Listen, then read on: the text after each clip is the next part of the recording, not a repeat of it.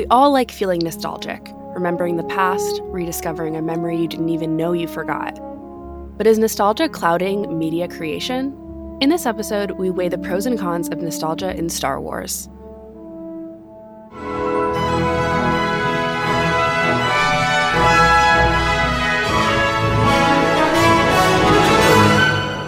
Welcome to Sky Talkers. Here are your hosts, Charlotte and Caitlin.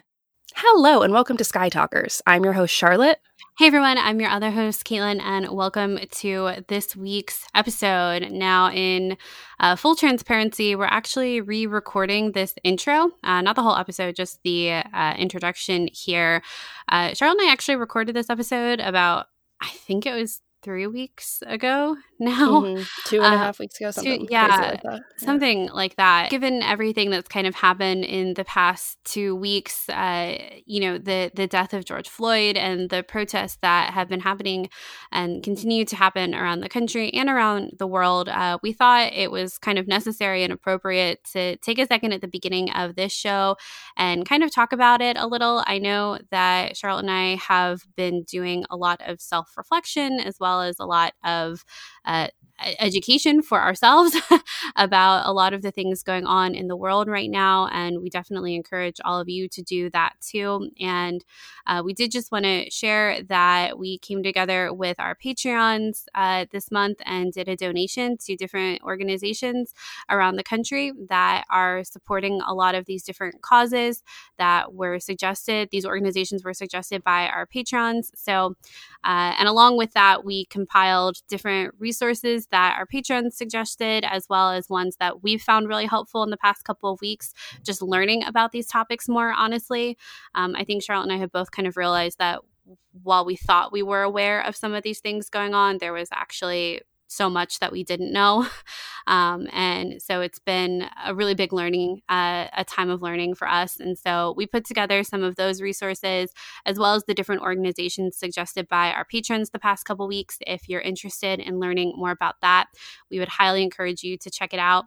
The topic of our episode today is the topic of nostalgia. And when we planned this episode a month ago now at this point, we planned it with a survey that really talks about the elements of nostalgia that people think work within Star Wars and the elements of nostalgia that people don't think work within Star Wars. So you'll hear us plug it a couple of times throughout this episode. And we really just wanted to take a moment here at the beginning of the episode too. You know, if you were going to take time to fill out our survey about Star Wars and nostalgia, we're really excited about that. But we also hope that you would take a second to look at some of these other resources and organizations that we came across the past couple weeks and, share with us too on our social media, anything that you think we're missing or would be helpful for others as well. Yes, absolutely. I feel weird about the fact that we plugged the survey and taking the survey so much in the episode, just because I feel like in this time, there are so many petitions to sign. There's so many places to be an online activist, so many things to learn about online in regards to the Black Lives Matter movement. And it felt like we couldn't rightfully put out the episode without talking about that.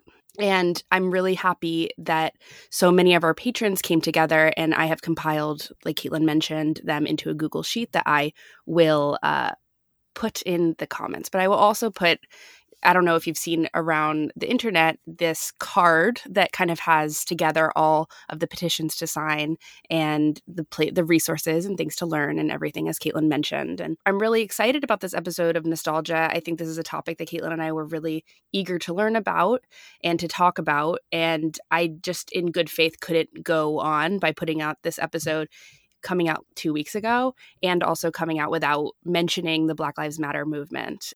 We wanted to make sure that we were talking about the important things that were going on right now in the world because they're incredibly important, and the more people that talk about it, the more awareness there is to it. And what small part we can do with our show here, Charlotte and I think is really important. So we, like I said, we wanted to take a moment to just address it here at the top of the show. Transitions between really important topics like that to Star Wars are not the smoothest or the most graceful. So I guess like this is where we kind of officially start our episode about nostalgia. But yeah, if you have any questions about anything that we've been looking into or about what others have had to say online, I know a lot of our listeners aren't as involved on Twitter, which is honestly where Charlotte and I have been having a lot of these discussions with other people. So if that's not your circle and you want to know more, please feel free to reach out to either of us. We would be happy to talk with you more about what people have been telling us and recommendations that we've gotten, different resources that we've been learning from. So when it comes to nostalgia, I think Caitlin and I were so excited to talk about this concept because it is, as we discuss in this episode, a double-edged sword. I think we all have nostalgic feelings. We all understand why we and marketing and studios and movies and TV shows are falling back on the theme of nostalgia so much in their production. But I think that Caitlin and I really just wanted to break that apart, talk about it, and really get to the heart of how does nostalgia influence Star Wars right now. And in this 2-part episode, we are going to talk about defining nostalgia, the pros and cons of it. And then in the next episode, if you fill out our survey, after you click on those awesome links from the Black Lives Matter movement, we will talk through our survey because I really am so eager to hear what you all think about nostalgia in Star Wars. I think immediately you might think that's a negative.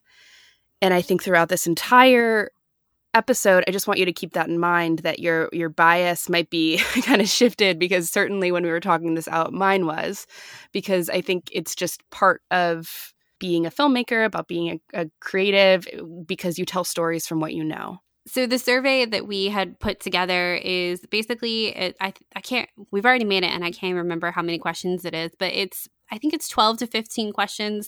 They're mainly yes or no questions about what you enjoy about nostalgia or what you don't enjoy about nostalgia. It shouldn't take longer than 5 minutes.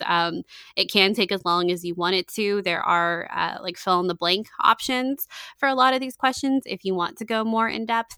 But I think kind of reflecting on the discussion that we had a couple weeks ago about this, I think Charlotte and I think had a bit of a realization about our own biases towards nostalgia and when we want our own nostalgia catered to as well. So it's a really interesting discussion, and it really is like all of our podcasts is from our perspective and our bias towards these stories, but I think especially this one really is very deeply rooted in how we came into Star Wars and our bias and the things that we love about this franchise. So I think we're really hoping that in the next episode to be able to go over all of your answers and kind of, I don't know, see what patterns, see what outliers there are. I don't know. We're just really excited to hear all of your perspective, because I think nostalgia and Star Wars is such an interesting topic depending on who you're talking to. So we would really love to know your responses. So it will be included in the show notes. Like I said, they're mainly yes or no questions. It's anonymous. No question is required to fill out the survey. So fill out what you want. And we're really excited to talk about the results on our next episode. Yes. So in this episode, we are going to, in part 1, define nostalgia. In part 2, we'll talk about the pros of nostalgia. And in part 3, we talk about the cons. So without further ado, let's get started. So who talks first? You talk first? I talk first? Welcome to part 1, where we're going to be talking about nostalgia in, the general terms and kind of break down what the concept is. And so, as with most of our themes like this, we're going to define it for you. So this is the definition of nostalgia. It's taken from Wikipedia if you want to read along. Nostalgia, quote, nostalgia is a sentimentality for the past, typically for a period or place with happy personal associations.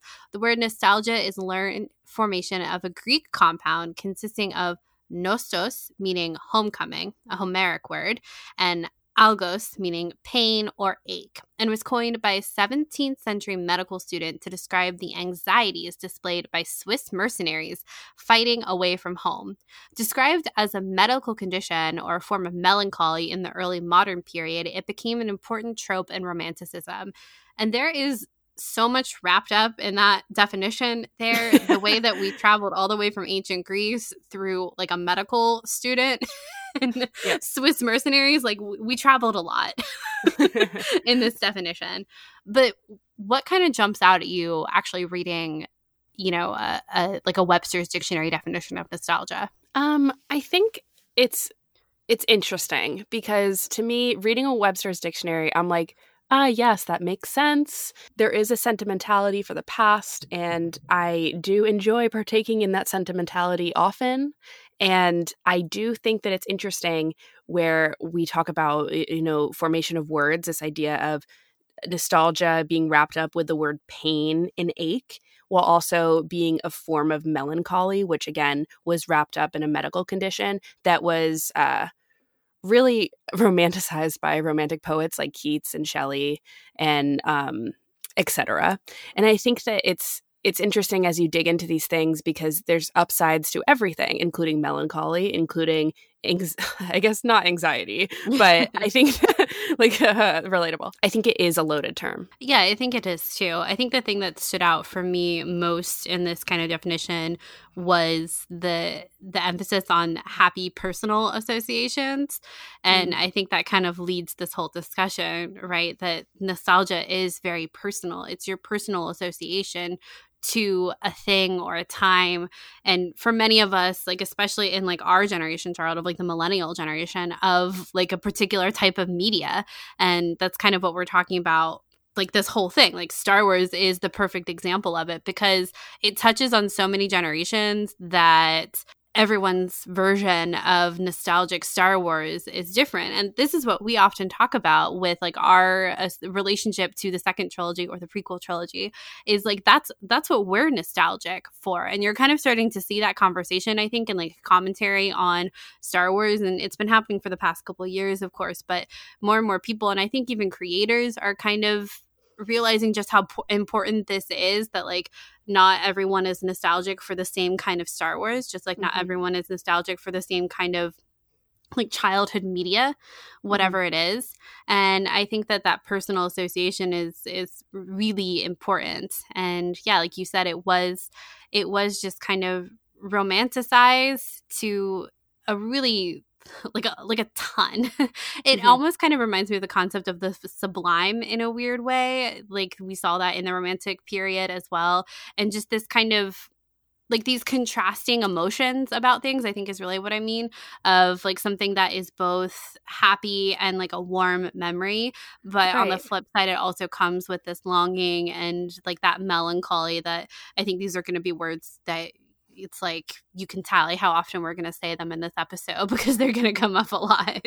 Right. And I think that's you hit the nail on the head about talking about romanticism, because that's all that romanticism is really about, is, you know, reflecting on death, and then also and like autumn and things that are past, and thinking about how they're dead, but they're actually alive because they live on through poetry. And how can you experience something by sitting under a tree as your friends go for a walk, while you experience it by writing a poem about it, even though you're not there. And that in itself is melancholic.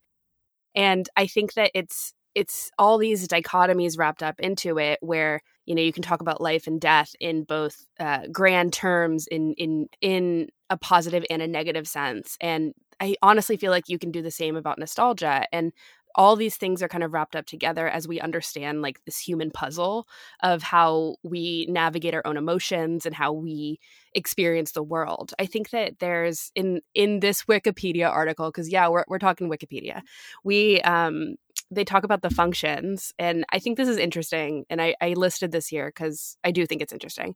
Nostalgia improves mood, increases social connectedness, enhances positive self-regard, provides existential meaning, it provides comfort, and it also promotes psychological growth, because then you're able to reflect on pieces of yourself that you perhaps have forgotten, or that you want to connect with again in order to move on, or in order to cope, in order to have comfort.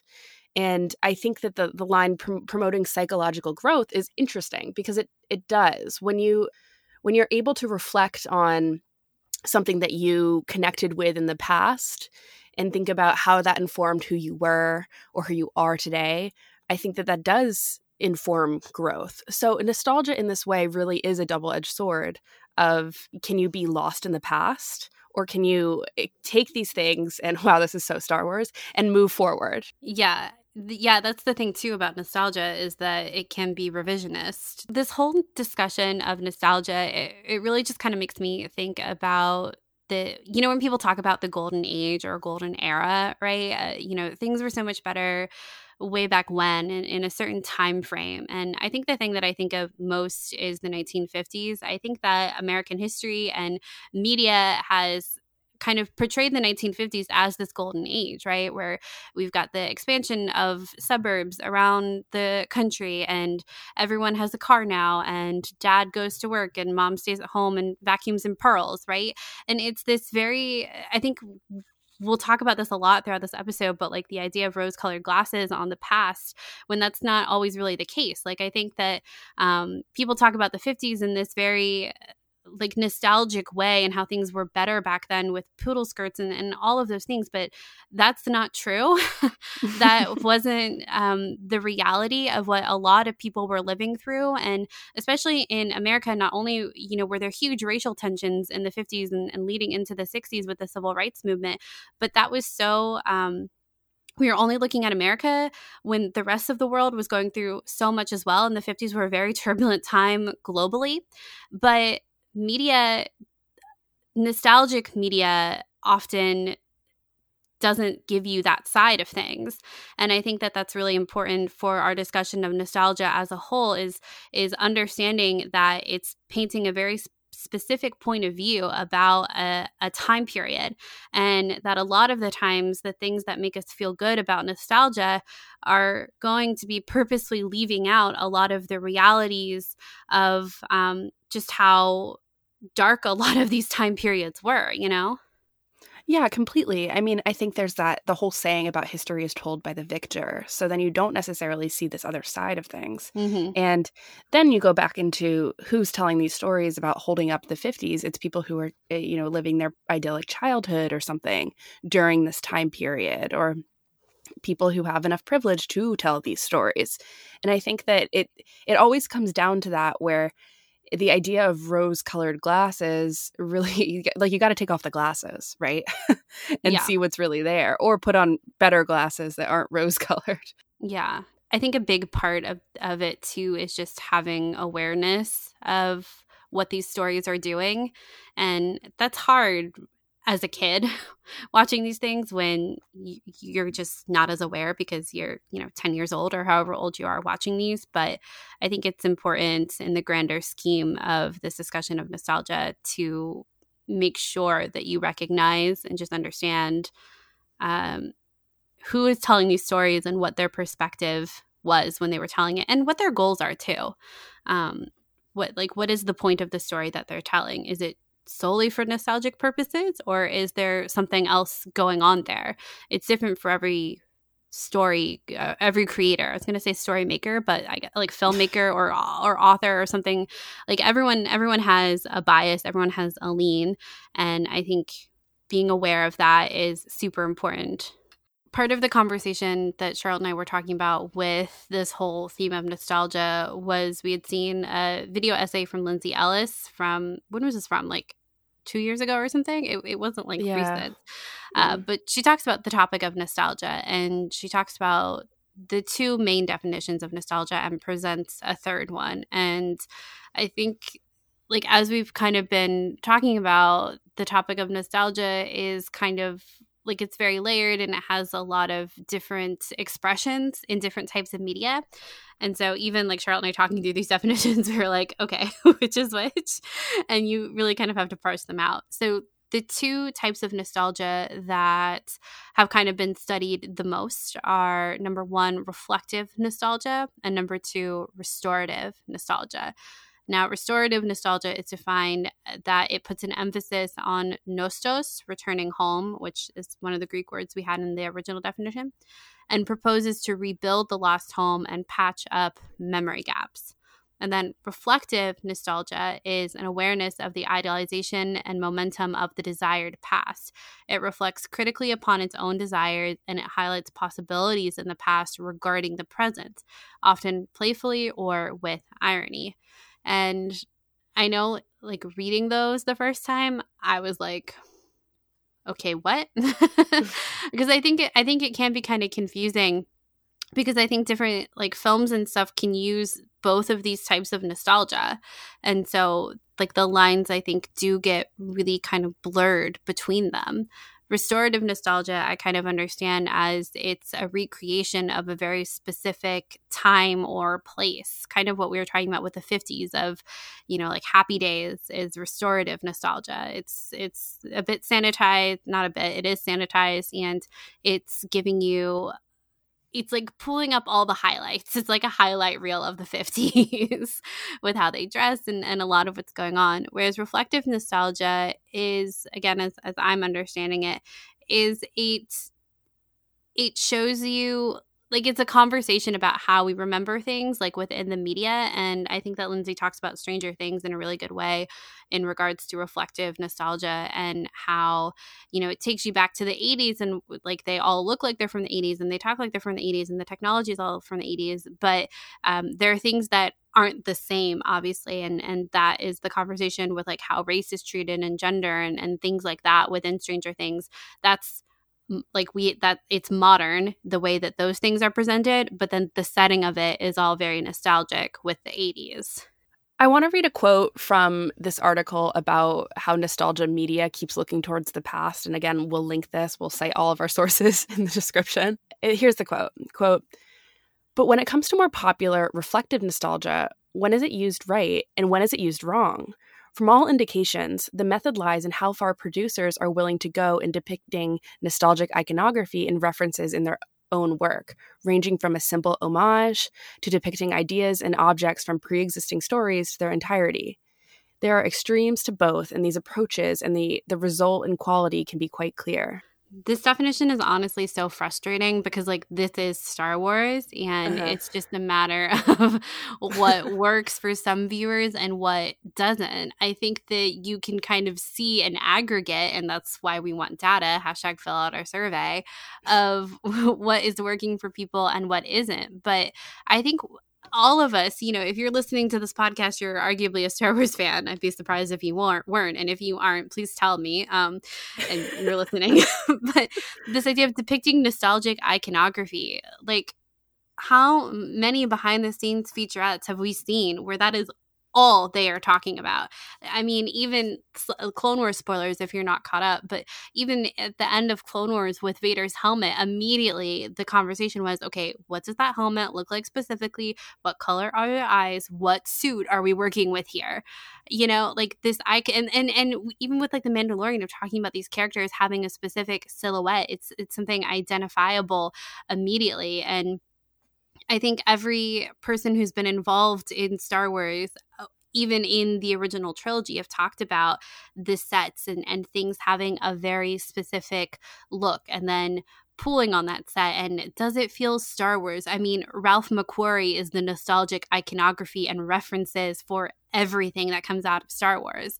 And so like, Star Wars is such a different beast when it comes to this topic, because it's more than just harkening back to an era, to a time period or a decade. That's like an entire world. And what the 50s looked like in the United States is different than what the 50s looked like in, like, France or Germany. You know what I mean? And so it's like a broader stroke, I think, when we're looking at that. But to have an iconography and reference that's so specific to a franchise and a world that doesn't exist, it's just kind of crazy. And the way that producers and directors and storytellers have gone about using these references for Star Wars in the future is really admirable, because that's a really hard job.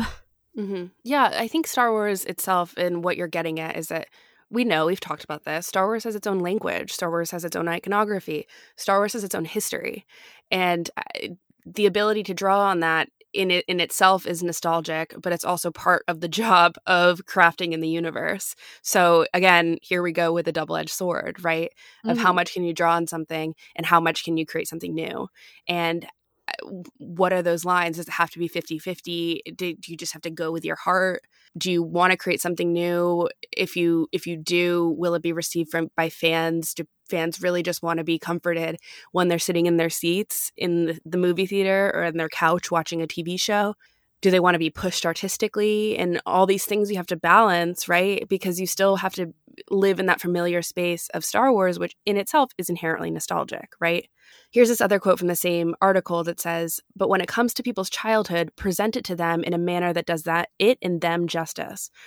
For all the looking back we're doing, we need to show those historians that it wasn't just because we had nothing to offer." End quote. It really comes back to this idea that nostalgia can't purely be the backbone of creation, especially in media. It just can't. Because if we, from our own, it just has to be personal, and it can't just be a reflection of what we liked before, just because that felt comfortable. We have to be pushed out of our comfort zones, but also have that comfort in it because it has to be mass marketable, like Star Wars is. And I think that's what's tough, right? Yeah, it's so frustrating. I can't imagine trying to toe that line. And I'm sure that's what they have to deal with every single day, is this idea of creating something new while also fitting it in the universe. And how do we recreate that Star Wars feeling with it still being fresh and new? And I think the way you do that is to have people from all different parts of the world and all different parts of access points in Star Wars, again, something we talk about so often on this show, bring in their own nostalgic elements, because inherently part of the storytelling creation process with Star Wars is going to be your own story, because art is personal, right? It has to be, or else why are we engaging in it? It has to say something, and it has to say something from the heart. It has to say something from the writer, the director, the studio, whatever, right? You can talk about the heart whether of the that should be personified, but again, it has to be personal. And that ability to engage in the nostalgia of one person, I think is, I don't know, it has to be replicated somehow.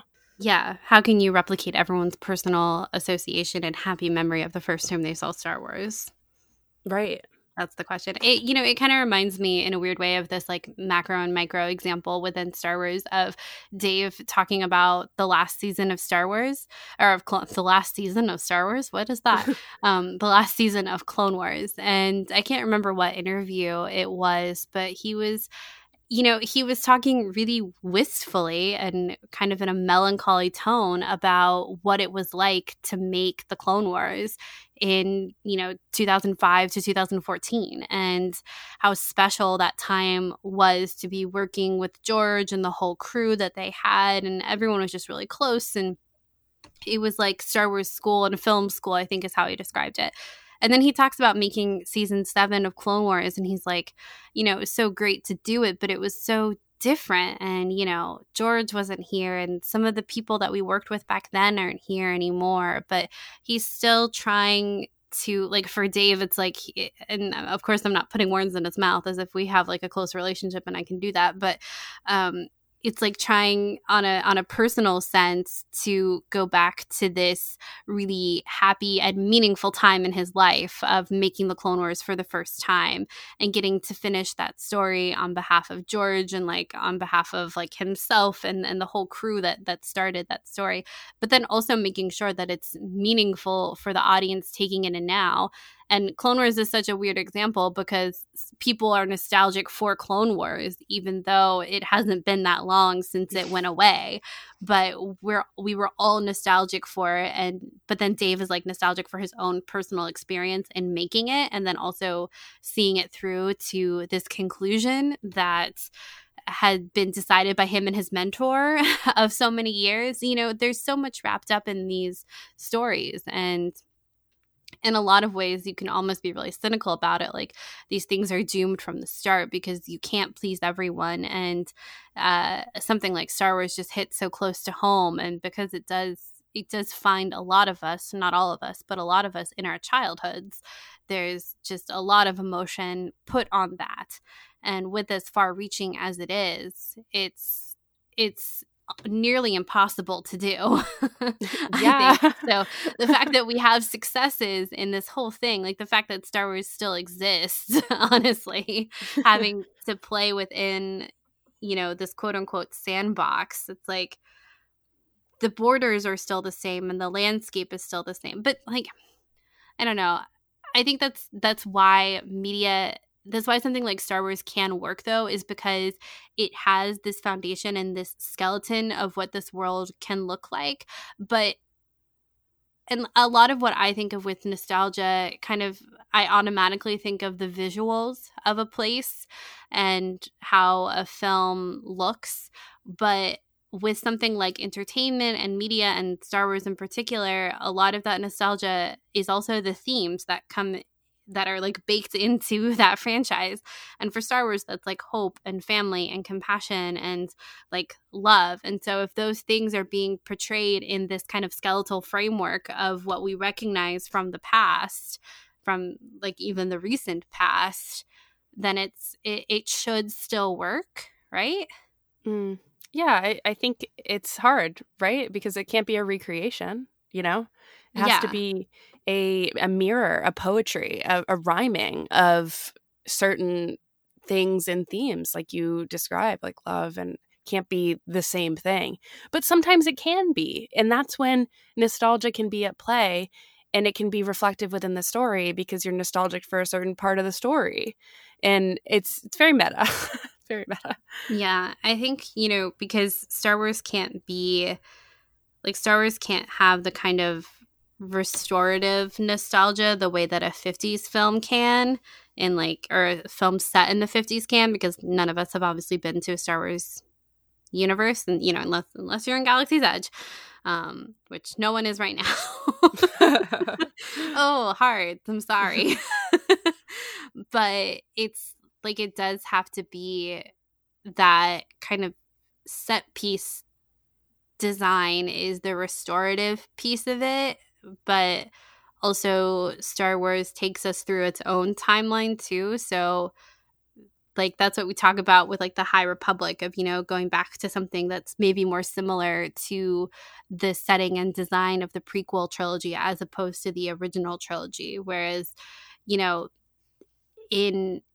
in like Rebels and stuff, there's so much time that is spent talking about moving certain design elements close, like away from a Revenge of the Sith aesthetic into a New Hope aesthetic. And then we see that too in the sequel trilogy of things being more reflective of the original trilogy aesthetic rather than the prequel trilogy aesthetic because of where these things happen in the timeline. I think you saying the High Republic is an interesting example because there's a certain amount of nostalgia that goes into the creation of the High Republic, especially in that presentation that they did a couple months ago about the books that were coming out now later next year or early next year about this this nostalgia for a time between Star Wars films where all we had were books. Mm-hmm. And then there's also this part of they used concept art and they had, I can't remember. Oh, now is it Ian McCaig who did the concept art? I think so. We could be wrong. Let us know. I could be completely wrong about that, and I'm not speaking. I don't have that in front of me, but regardless, awesome concept art was created for it in this almost nostalgic sense because that's how things were made before, And then we even feel a nostalgia for the Jedi, right? We want to know more, but we don't know this type of Jedi. But at the same time, like when we see concept art of something that looks like the Jedi spire of the temple, we're like, wow, that's cool. I'm nostalgic. I want to discover more about that, And I think that it's not always 100% nostalgia that drives that. Of course, it is intrigue, it's interest, it's I don't know, it's a lot of things going on, right? But I do think that it's part of it, even though I think that the concept of the High Republic, separate from everything else, is different. But the creation of something like this is, I think that Star Wars creating will always be wrapped up in nostalgia, right? Mm-hmm. Yeah, it kind of has to be, especially when you think, and like I think that's really great that you brought up the concept of, not the concept, but like how the legends era and the Legends books like drove this community in, you know, the quote unquote dark ages. And like that nostalgia aspect of it is automatic because there was such a great breadth of time between the original trilogy and the second trilogy. So people had time to grow up and remember their childhood with Star Wars before the prequels came out. And now it's like all the people, because there are a lot of people that came into Star Wars through the Legends books. And so now coming back to this like whole period that is going to be defined by books first is really cool. And not something I'd really considered, I think, until we started talking about it now.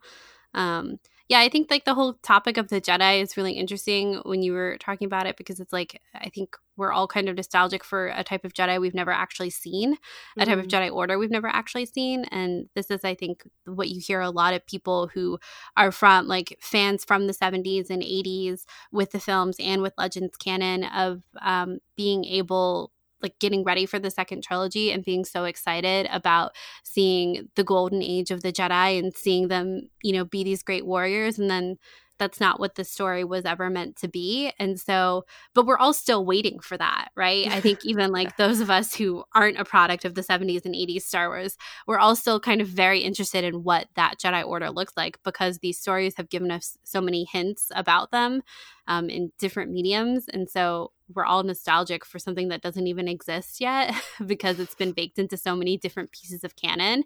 Because Ben Kenobi himself was nostalgic for it. Yeah. Oh my God.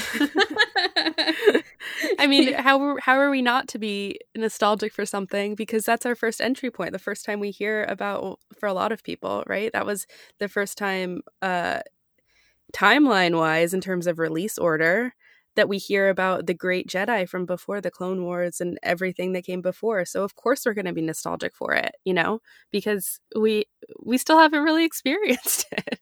How are we nostalgic for something that hasn't happened yet?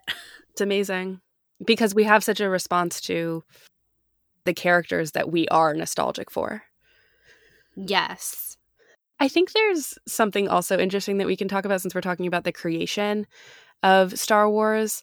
Star Wars in itself is a pastiche of George Lucas's own nostalgia. And I think that we can't slide by just talking about Star Wars of now without realizing that Star Wars, you know, incorporated movies that George was super interested in his childhood. Like, I think that all of these things come from a place of nostalgia, of feeling comforted by the television set, of being excited by films, by growing up and learning and diving deep into his anthropological studies and all these things, right? And I think that all of those are present in the types of movies he has and TV shows that he has chosen to be inspired by for Star Wars. I think a lot of people talk about how there's a 30-year cycle of nostalgia, and this is something I think that fans talk about a lot, about someday, you know, we're going to have people who are nostalgic for the sequel trilogy because this was their entry point creating Star Wars, because Star Wars will never end.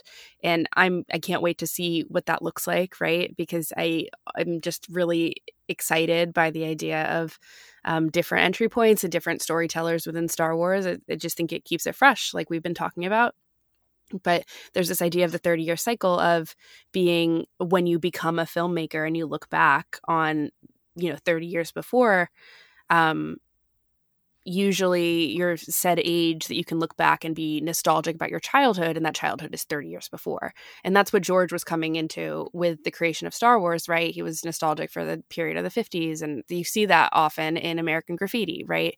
These are the kind of things that he was inspired by in his filmmaking, and it really informs who George Lucas is as a creator. So of course nostalgia in itself is baked into it, because of course it is, because filmmaking is personal. Yeah, it's that classic piece of advice of write what you know.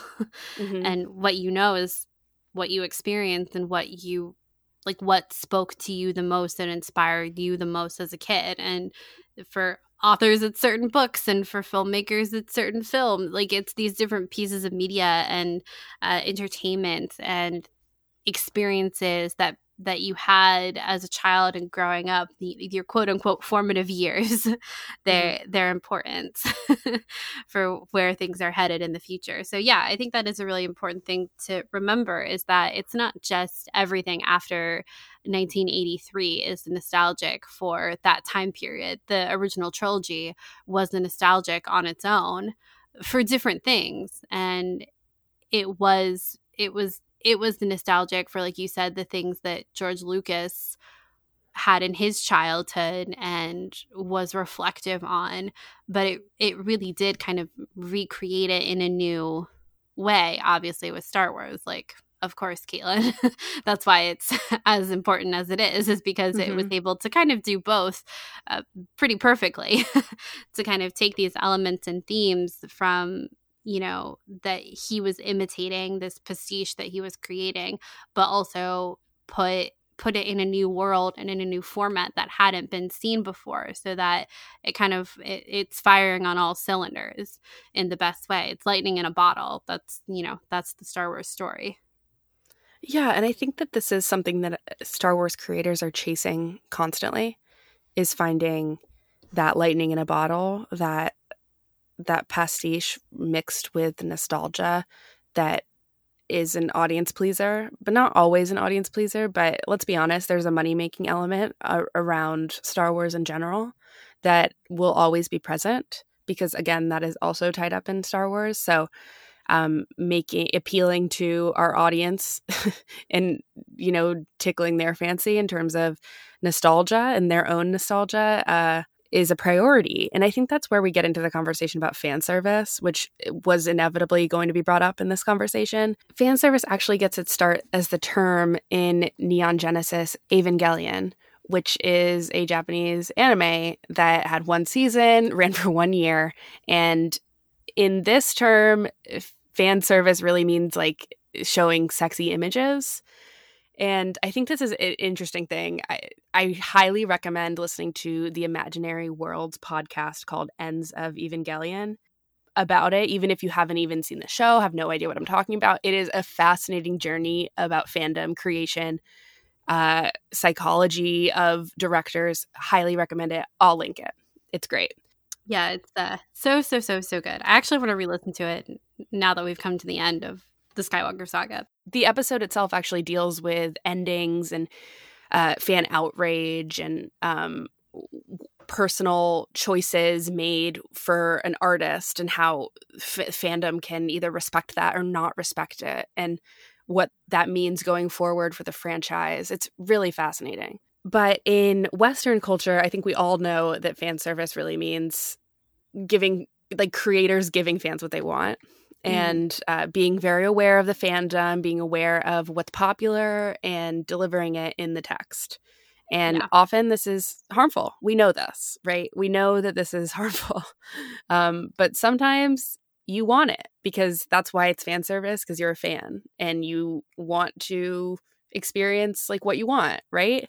And it's hard because, again, going back to this idea of Star Wars being a moneymaker, you want to give the fans what they want so they buy your products. And it's all part of it, you know? And I think that sometimes fan service has to do with nostalgic elements.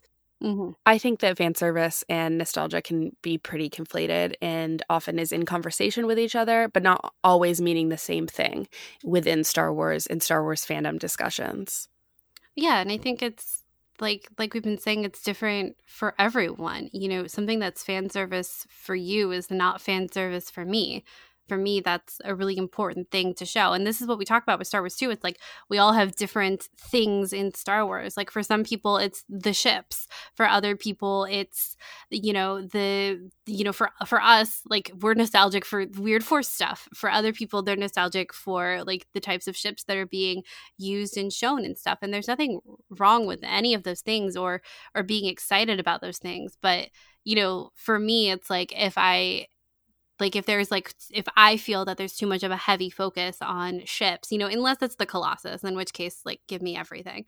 But see, it's like if I think that it's leaning too heavily in one way, that's going to impact my personal opinion about things because of my personal association and nostalgia with what I love the most about Star Wars. And, fan service with, like with Neon Genesis Evangelion, that was a 1-season situation. And so, but it did have, like, the film came out later, correct? Or was it? Yeah. And so it's like within the series itself, there wasn't that kind of nostalgia because it was only around for one season. You can't be nostalgic for something that's already happened there, that's like in the process of happening. And so that's when, like, that fan service of giving the creator or giving the fans something that they want is really kind of coming in to play. Actually, I think that's interesting that, Neon Genesis Evangelion in Japan is an anime thing because, like, with K-dramas and stuff, K-dramas are like they're created so quickly. They're like 16 episodes for one season, as opposed to like American audience or TV shows, which are, multiple seasons and stuff. So K-dramas are being created really quickly, and they're often still being filmed while they're airing. And so if an audience is responding to certain characters in a certain way, then the back half of the TV show can be altered based off of what the fans are responding to. And what they're talking about. Yeah. And I'm not into them enough, like, as they're airing to actually know how much that's happening and when it's happening successfully or not successfully. But that's more kind of fan service because it's giving them what they want immediately.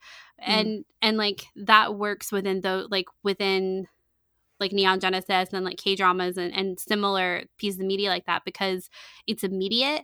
Whereas with Star Wars, it's like it's longer, because it's a movie. Like they're very different situations, right? Like one's a TV show that's being created in like a 3-month period versus a movie that's being created over 3 years that has 40 years of a specific franchise and world building that is attached to it.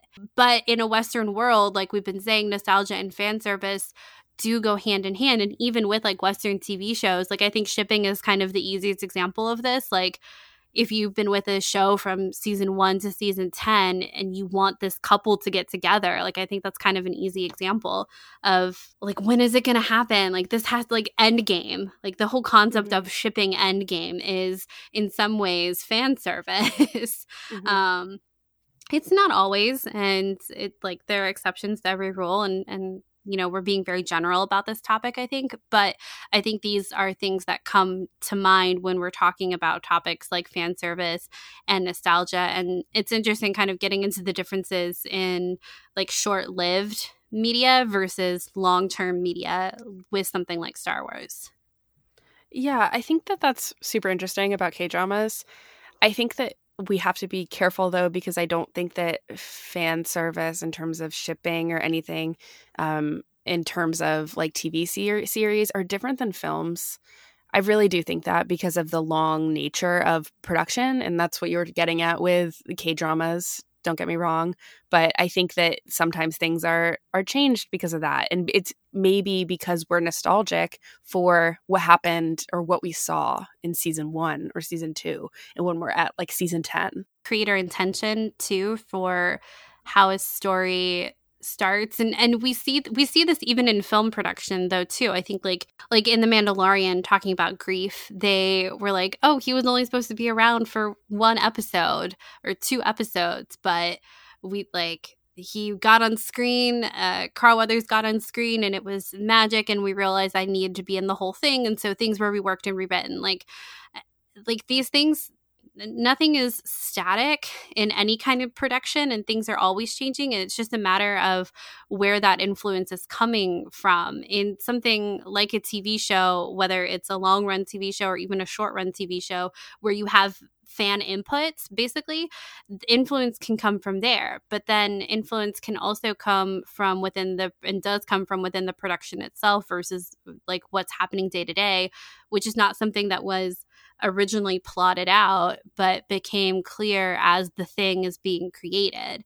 And that can be a good thing or a bad thing. And I think like when, like with TV shows, when you're seeing a fan base respond to something that maybe you didn't even intend or necessarily see on screen yourself, but when you see like however many people are watching your TV show and it's like, oh, everyone is seeing that. Oh, okay, I see it now. And it's like, oh, maybe like there's something more intriguing here than I initially thought.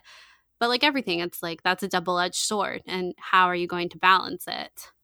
Mm-hmm. Right. I think in this conversation, it's fan service and nostalgia go hand in hand because often fan service is given to the nostalgic part of our brain where we want to be going back to our original definition about, you know, the nostalgia's functions about improving mood and giving yourself a pat on the back for remembering that or getting that inside joke or living through that period, right? The sense of comfort that you get when you tap into this part of your brain that perhaps you've forgotten or you just really like to revisit because it gives you warm fuzzies. I think that the idea of warm fuzzies is also a huge nostalgic thing. Or, yeah. I mean, who can relate to, you know, smelling something and being brought back to that instance when you were 5 years old and, you know, we're in your teacher's classroom or something like that, right? Mm-hmm. I think scent as well as sight, I think all these senses really come into play when it comes to nostalgia. Yeah. I wanted to ask you, Caitlin, with Star Wars in the past 2 years, have you surprised yourself with what you've become nostalgic for? I don't think so, she said hesitatingly. I think the thing that I was nostalgic for was Clone Wars, I think, because that was my thing. It's weird because I think that I remember, I think right now, I would say I'm really nostalgic for season 4 Rebels, honestly. I think because, like, watching that was such a great experience. We recently got the Art of book, which is fantastic. Being in college and, like, watching that, like, that's a very specific time in my life, as is watching Clone Wars and, like, Star Wars weekends and all of that. So I think that I'm nostalgic for those because of the stories that were presented and, like, the formative things I was going through at that time in life. I wouldn't say that I'm, like, nostalgic for the sequel trilogy quite yet. And I don't mean that negatively. It's like we're still in it. So I'm not quite nostalgic. I will be. But right now, but then I'm not really nostalgic for Rogue One. Isn't that interesting? Because I'm not either. Yeah. And yeah, I don't know if that's because that was a weird time in our life. So maybe that was a piece of it too. Like how much of it is based off of how old we were when we saw it. Like that would be interesting, like for people who became fans of Star Wars in the sequel trilogy era, and we know a lot of people like that. Are they nostalgic for Star Wars? Like, are they nostalgic for the Last Jedi era or the Force Awakens era, or are they like it's all still really new? So it's almost like it's not like that component of Star Wars isn't important to them at this juncture right now. I don't know. I'd be really interested to know, but I think that's what. I think like that nostalgia is how often, you know, leading up to different releases, we're like, oh, what if we see so-and-so, like a live action Ahsoka, or like even seeing elements of the Mortis gods in Star Wars, like in the sequel trilogy, that would just be insane. Like that would be so cool because we have a really big attachment to Mortis and watching that in Clone Wars for the first time, right? Mm-hmm. Yes, but there's also a story element there where we think that it pushes the boundaries creatively. And it's weird because I don't think that's all nostalgia that we base that upon. However, I think you're onto something when you say you're nostalgic for season 4 of Rebels, which includes the world between worlds. Well, yeah. And I mean, that was like, when we watched that, you guys know we were off the walls. But I think that we're super nostalgic for that feeling. I want to feel that feeling again. Mm-hmm. And I think that that's another reason why we want it to appear in Star Wars once again, you know? And I think that because we want to tap into that, and it's not just a cool idea, but wow, we experienced something when we watch that.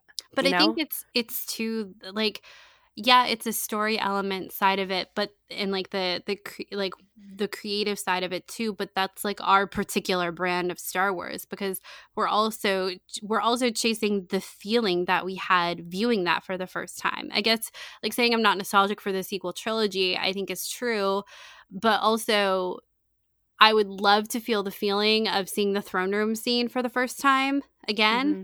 I'd be very, I get, like, am I nostalgic for that specifically? Like, does nostalgia only happen for an era, like a whole season of Clone Wars or of Rebels or a whole trilogy of films, or can it be for a moment itself? But is the recreation of that moment, does that run the risk of being fan servicey, not nostalgia? I think I'm with you to ask myself the same question if I've been surprised by myself for what I feel nostalgia for in recent Star Wars years. And I think Solo is something that I feel nostalgic for. And I think it's because it was a comfortable time in my life. And again, this is where the personal bit kind of comes in, you know? And I think that I'm able to view the movie Solo, everyone knows this, with rose-colored glasses, because I was really happy when we saw it, and that entire time period, 2018, we've talked about it. It was a great time period for us. Yeah. And similarly, that's when Rebel Season 4 came out too. So something was really in the water there. And I think that that's where I feel nostalgia. And yes, I do feel nostalgia for the sequel trilogy already. I feel huge nostalgia for speculation for the Rise of Skywalker.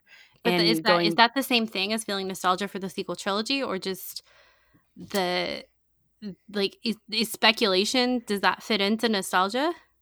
I think that's really interesting. I think it does, because that's our personal experience, Caitlin, is speculating.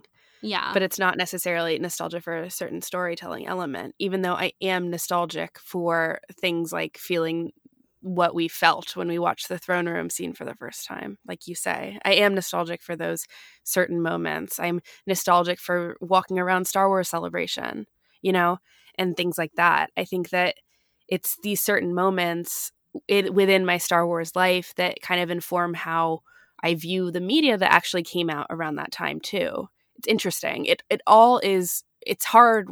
The reason why I bring this up is because I think it's hard to talk about, as we've tried, to talk about nostalgia, just nostalgia, without bringing in all these different elements, fan service, pastiche, all these different pieces of what makes this topic interesting, and why it is so personal, why it is so different for each person, and why nostalgia is hard to bake into art.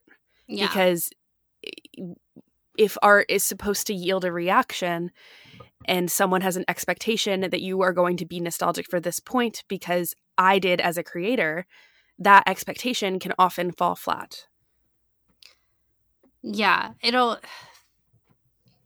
thinking about it, it's like, I think that initially I was like, well, nostalgia has to be for something that was, not within the past year. Like there has to be like a distance from a thing to be nostalgic of it. And I was like, well, Rebels Season 4 is far enough away. But then when you were like, Solo is what you're nostalgic for, I'm like, well, was that far enough away? And then I'm like, wait, that was the same year.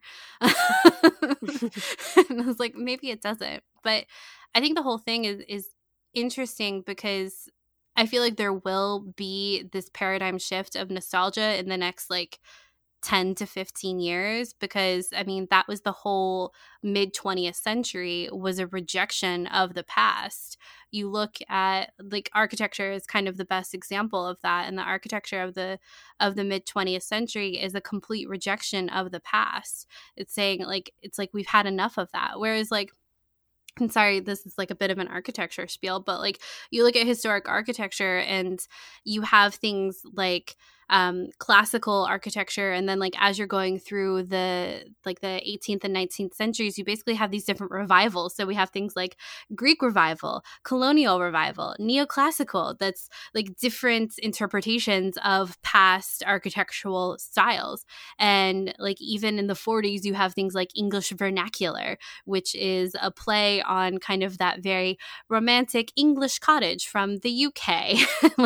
But it's very specific. And of course, it's different in different areas of the US too. And that's kind of the most of what I know about. But then when you get to the 50s and like the ranch house and things like brutalism and like skyscrapers and stuff like that, and like the modern city and like futuristic architecture too, that's all a response. Like what you're saying, like art has to be evocative and like elicit a emotional reaction to it. And for a lot of people, like eliciting that childhood warm fuzzy emotion is really good. But like in the 50s and 60s in architecture, it was like, no, we're rejecting all of that. We don't want it to look anything like what came before.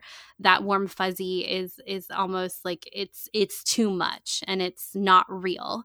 And so you had this complete 180 away from that. And I think that like there'll be waves of that too as far as media creation, because I think it's a fair assessment to say that like right now with like things like reboots and like sequels and prequels to all of these different franchises, like we're kind of drowning in nostalgia, I think right now, kind of overall. And again, like there are good and bad parts of that, but there is this, like we're all kind of vying for this piece of our childhood, or this, like what you were saying, this warm fuzzy feeling, whatever that looks like for you, you want to see it expressed somewhere.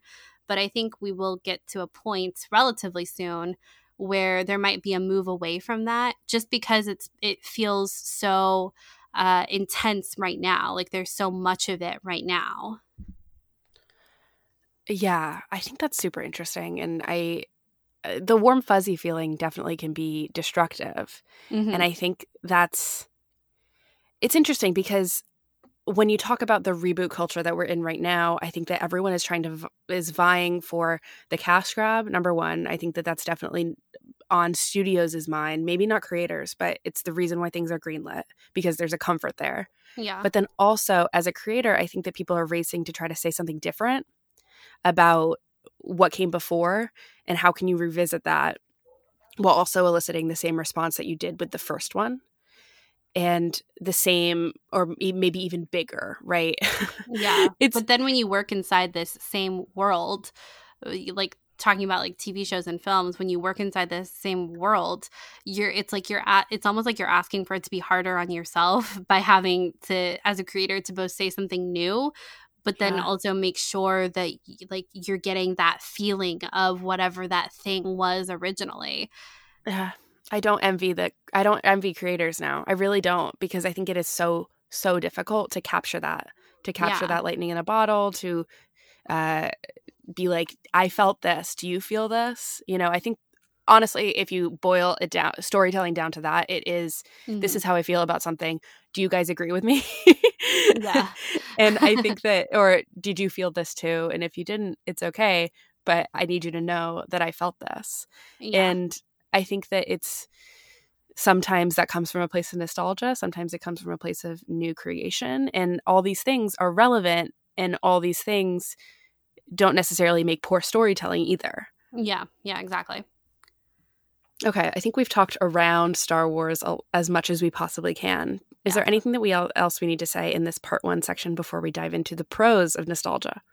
I think the only thing I would add in is that we haven't really talked about them a lot, but within this whole conversation too are Easter eggs. Easter eggs like sit very comfortably in between nostalgia and fan service, I think. So just know that we know that they exist, and I'm sure we'll get into them a little bit in the next 2 sections too. Yeah, definitely. Okay, so welcome to part 2. We're going to be discussing the pros of nostalgia.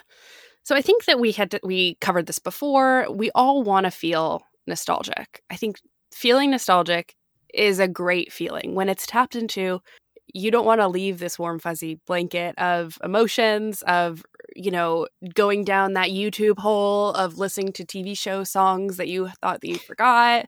I think that we've all done something like this, right? Mm-hmm. Of, you know, there's even a whole industry about like, remember when, all these things.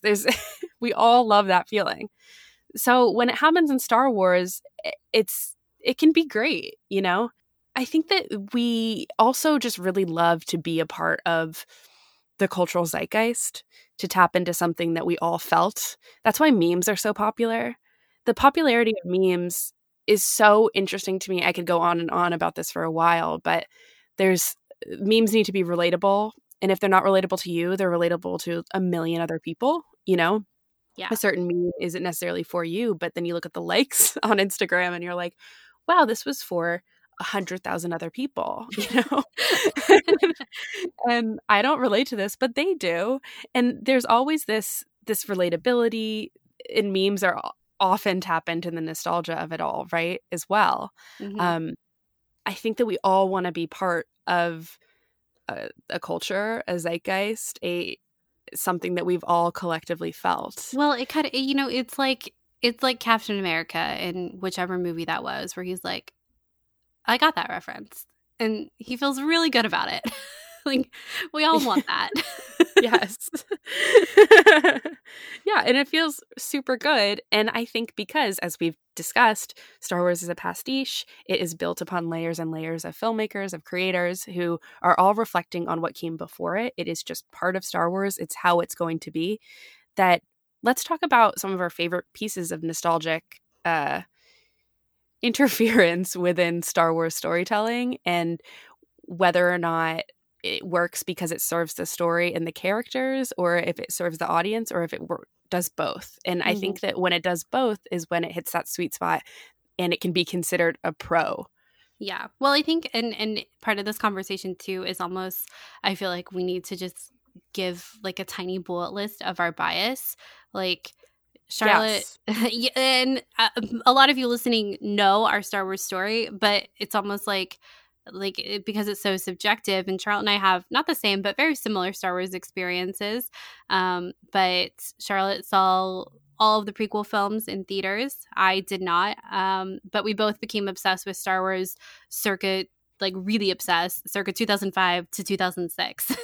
And we're Clone Wars people, and like in that time we were in middle school. We were middle school girls obsessed with the prequel trilogy after it had already come out. And, yikes. Yeah. So, not a yikes. And we love all of Star Wars, and we followed the animated shows as they came out, both Clone Wars and Rebels and Resistance, and that we never read Legends. Charlotte has read some of them, but we never read them obsessively. So that's not really a part of our fan vernacular, I would say, or of our fan experience as Star Wars fans. Not a huge piece of it anyway. And yeah, I don't know. I feel like that's important to know where we come into all of this, because I would be interested to know all of your answers too. # fill out our survey. Yeah, that's why we have the survey, because we come at it from a certain lens. Usually it's yeah, and we come at it from together too. Like, our Star Wars story more or less begins together. And it's not for a lot of people, their Star Wars fandom exists entirely online, and that is a very specific type of fandom, and that's like how they came into it too. For other people, it's through the books and like through book clubs, or even through things like fanzines and fan fiction and different avenues like that. For us, it was like just the two of us for a long time, and like no one else. So we were the only people we were talking to about Star Wars. A very small pool of ideas. Exactly. Anyway, that's my spiel. So the things that we consider pros are our pros. Yeah. That's it, right? Yeah, that's it. Thank you. Okay, so the number one thing that I think is probably my favorite example of nostalgia being used to serve the story well done in Star Wars is when R2-D2 tries to get Luke to leave Ahch-To in The Last Jedi by showing Princess Leia's recording. I think it works perfectly because as an audience member, we are very nostalgic for that original recording. We've heard it 1,000 times, right? And I think to hear this point where even our character is nostalgic for it, right? I think that's where it works here, because if Luke has been the hero character that we are supposed to see ourselves as, when Luke has an emotional response to Princess Leia's hologram, we also have an emotional response.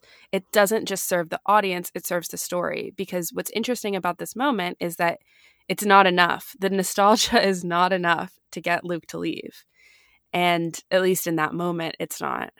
And I think that it's just masterfully done. And that's, of course, my opinion, because it serves the story. Yeah. I mean, it is enough to get him to train Rey in Yes. that moment. But I think, this moment is so fascinating because it does work really well within the story. It's reflective, or it's restorative. Like R2 is literally using this restored memory that's been locked away in his storage of Leia coming through. And it's the thing that propelled Luke's story in A New Hope. And this is the thing that propels him to the next step in The Last Jedi too. But it's a completely different situation. But it's still like they're parallel, right? Because like in A New Hope, he was stranded. He felt emotionally and he felt physically trapped on Tatooine. On Ahch-To, he has physically trapped himself there, but he's also like emotionally trapped, right? Mm-hmm. And R2 and this combination of R2 and the Leia hologram is what motivates him. And I think that's really beautiful. What I am really interested to see, and we won't know this for a long time, is how this scene is responded to by future generations watching The Last Jedi, because this is also like we all are watching this knowing it's Carrie Fisher's last performance. Yep. And so there's that emotional weight too as an audience, specifically in 2017, watching this film in theaters for the first time. So I will be really interested to see how this particular piece of nostalgia plays to future audiences. Yeah, and of course, we can't not mention the fact that Rian didn't know that when he planned that, and he wrote that scene and everything. It's just the way that it worked out. Yeah, exactly. And I think that which is awful, but it is a way that we respond to the scene, because we are wistful for that time when Luke was coaxed off of Tatooine by a beautiful figure. Mm-hmm. Coaxed off is such a nice way of putting family murdered. I was going to say it, but I didn't. Here for you. Okay, so our next good piece of nostalgia is the twin suns in Revenge of the Sith and Attack of the Clones. This, too, is, of course, the setting of Tatooine. It's where we meet Luke. It's where he has the moment that I think so many of us really relate to. It's my all-time favorite moment in Star Wars, is that moment from A New Hope. But seeing it in Revenge of the Sith and Attack of the Clones, and I think Revenge of the Sith, for me, is the one that stands out more, just because of what it means and the structure of it within the story. Obviously, at the very end of the film, it's hopeful for the future, which is actually the past. Mm-hmm. It's hopeful for the future within Star Wars, but it's nostalgic for the past that we've already seen and know what's to come. It's, again, as I say a million times, it's the weird thing of how Star Wars is made. But I think the piece of it within Revenge of the Sith that is also very indicative of just how nostalgic that feels, watching Owen and Beru with baby Luke look off into the twin sunsets in the very same kind of stance that Luke will 25 years later or 20 years later. It's that golden hue because it is sunsets. We talk about nostalgia as viewing things through rose-colored glasses and like the golden age, the golden hour. Like it's a very beautiful time. And so even giving it visually that golden hue elicits a warm feeling in you. And there's something very like comforting about that whole scene at the end, even in the midst of everything that has happened in the film Revenge of the Sith. In Attack of the Clones, when we see the sunsets and everything, it works because we see Luke's parents at the place where Luke wished to leave. And it turns out to be a terrible location for Luke's parents, right? Where Anakin experiences his mother's death, touches the dark side, feels immense regret, and is wrestling with the dark side. And I think it's almost a revision of how we view Luke in A New Hope, how we see this almost hopeful stance, right, at the end of of Revenge of the Sith despite the tragedy. Mm-hmm. I think Luke staring off into the sunset is the end of adolescence, the desire for more. And I think that in this moment with Anakin and Padme in Attack of the Clones, I think the reason why it works for me is because of the story itself and how we're seeing these parents at the same location that we are familiar with Luke, but also there's a desire, I think, for Anakin and Padme for more to happen there, and that more is not possible. That more being finding his mother alive and bringing her back. Mm-hmm. And I think that by ending their trip to Tatooine in tragedy, I think it only continues this idea of Tatooine as a desolate location where nothing good ever happens. Yeah, and I think you look at all three of these Tatooine scenes in particular with going, I guess, chronologically in how they were released. Mm-hmm. A New Hope, Attack of the Clones, Revenge of the Sith. None of the emotions that the characters have in that stance, right? Looking at the twin sons, like, are any of them happy? I think you may be able to read some of that with Owen and Beru, but it's kind of like an ominous feeling too. That's kind of the undertone of the whole thing because of Order 66 has just happened. Padme has died. Luke wants to leave that place. Like, he's not happy looking into the twin sons. That the whole point is like that longing, that next stage of leaving adolescence, like you said. And then with Attack of the Clones, it almost is kind of subversive of people like feeling nostalgic for A New Hope and seeing it in this new light, like you said, of this is the place that you've been before. Terrible things happened there in A New Hope, and they're still happening now. Even though like this was supposed to be a better time, it's actually not. And there is that kind of continuation, I think, between all three moments that we see Tatooine in the original saga. Yeah, and it's all reflective of A New Hope. Yeah. And I think that's why it works for me, because it isn't doing the same thing. In fact, it is doing different things, but it also involves Luke's parents, so it adds a different layer. And knowing that they'll never be there together. Yeah, it is definitely ominous, and it really does heighten the tragedy of the prequels. Moving on to the next pro of nostalgia within Star Wars is an interesting one, because I think this, to me, is the brilliance of The Force Awakens. I think The Force Awakens, by removing Luke until the last 2 minutes of the movie and having Luke be the search, works tremendously well, because we're able to introduce new characters and everything. But I think we're nostalgic, and where the nostalgia comes in is the fact that we're nostalgic to meet Luke Skywalker again and these new characters. I can't remember the timestamp that Han Solo comes back, but it's pretty late in the movie. I think it might be 30 minutes to 40 minutes, right? And I think that we are chasing that familiarity, that comfort, and we get comfort from characters that we know. And I think that that's the brilliance of The Force Awakens, is that it recognizes that nostalgia element and removes them from the story until absolutely necessary, until those characters can comment on the new characters. Han Solo, it's great to see Han walk onto the Millennium Falcon, and that's a good example of nostalgia at play. But it felt really good. It felt really good to see that.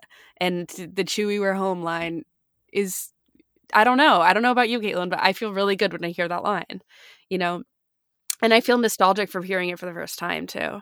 Yeah, it is heavy-handed nostalgia, but it's still, because of like the music and the elation of these things coming together, when The Force Awakens really sets up all of these original trilogy pieces being separated.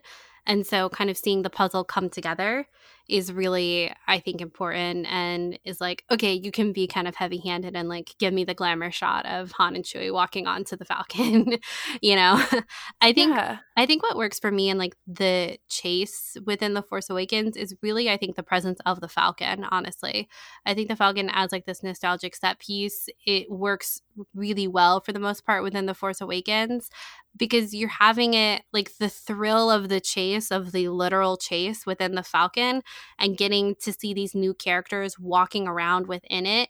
I think it works really well in reminding us of where this thing came from, like the actual Falcon when we last saw it, but getting to do different things within it. But you still get Finn like in the fighter, like in the not in the cockpit, but in the, you know, where he shoots the gun and it's the wobbly chair and everything like that. and then like Rey in the cockpit and her being like, oh, I can't reach it because she doesn't have a co-pilot yet. I think the Falcon works really well for nostalgia's sake within The Force Awakens. Yeah, I think that again, not to beat a dead horse, but the brilliance of The Force Awakens is its awareness of nostalgia. I think some people will say that it is too heavy-handed in its, almost copy-paste mentality of storytelling elements, but I think it's aware of that. And that's what makes it interesting. And I think that's what makes it entertaining, even, is this idea of restarting that needed to happen. I think we can all recognize that there needed to be a restart and a return to that time period. And the way to do it is to have new characters interacting within a storyline that we're nostalgic for, and putting a new spin on it. And I think it's really fascinating to discover how it works. I don't know if it worked immediately for me, and then I thought about it for like a year afterwards, didn't know if it worked that well for me. And now I look back on it and I still think that it was a great way to introduce new characters and have them play in this world and see them shine, and have them react to things that we were nostalgic for, or people are nostalgic for, from the original trilogy. And how that sort of revisionist understanding of these characters can propel the plot forward. Yeah, I think that the conversation becomes really interesting, though, when thinking about The Force Awakens as a part of the whole now of the sequel trilogy altogether, and the ramifications of what was set up for nostalgia's sake within The Force Awakens being reflected in The Last Jedi and within The Rise of Skywalker. And so it's weird. I honestly haven't really thought about analyzing The Force Awakens post-TROS all too much. And I definitely can't get into it here. But I think that is a really interesting conversation, because I think you and I went through like a very roller coaster approach to The Force Awakens, because when we first saw it, we were immediately obsessed with it, like 100%. And then it was like we spent 6 to 8 months thinking about it, and I think we kind of we were never negative about The Force Awakens, but I think we became a lot more critical of it the further out we got from that film.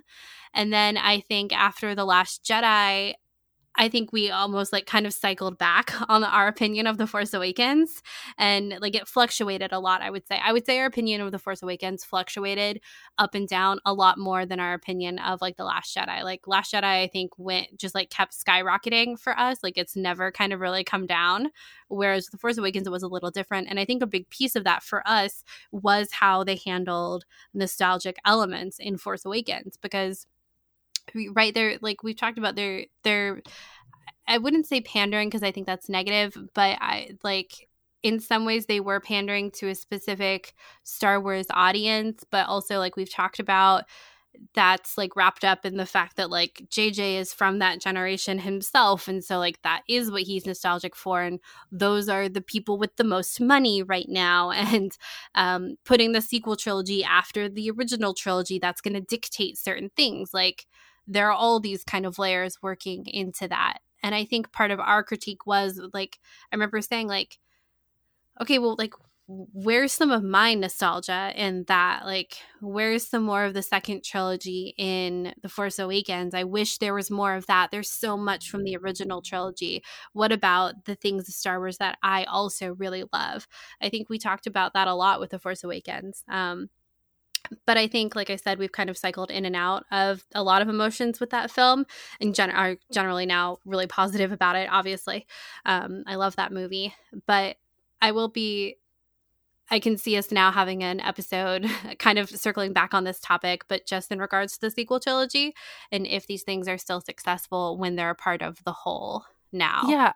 Yeah. I think that, I will always wish that there were more prequel trilogy elements within The Force Awakens, but I think that from the exterior, you can see that they were trying to separate from that time period, which feels wholly unfair, because by the point I grew up with the prequel, so did you, and by the point that the sequel trilogy came up, we were paying customers, and I think that it's hard, because I think that you're right, that they were speaking to a certain nostalgic element, but again, it was the time period within the movie, that they were responding to the original trilogy, because you're dealing with original trilogy characters. You have no prequel trilogy characters besides who, Yeah, tell me, and that's why Palpatine comes back in The Rise of Skywalker to kind of like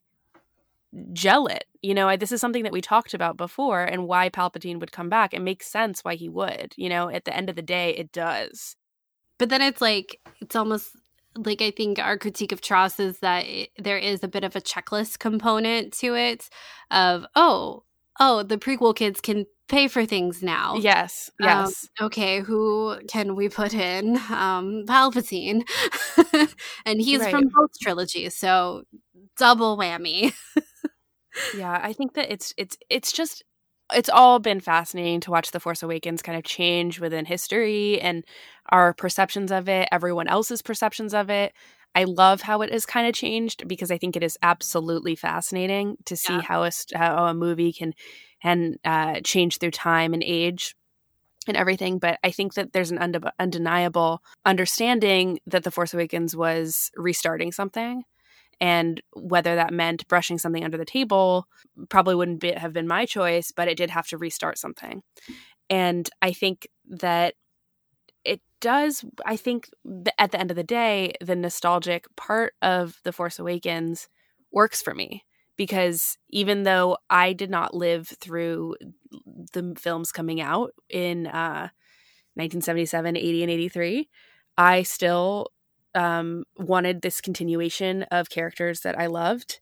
And I think that by recognizing almost poetic storytelling, it worked, and I think that it didn't go too far. I think in some instances it went too far, but I think as a whole, I didn't walk out of it being like, that went too far.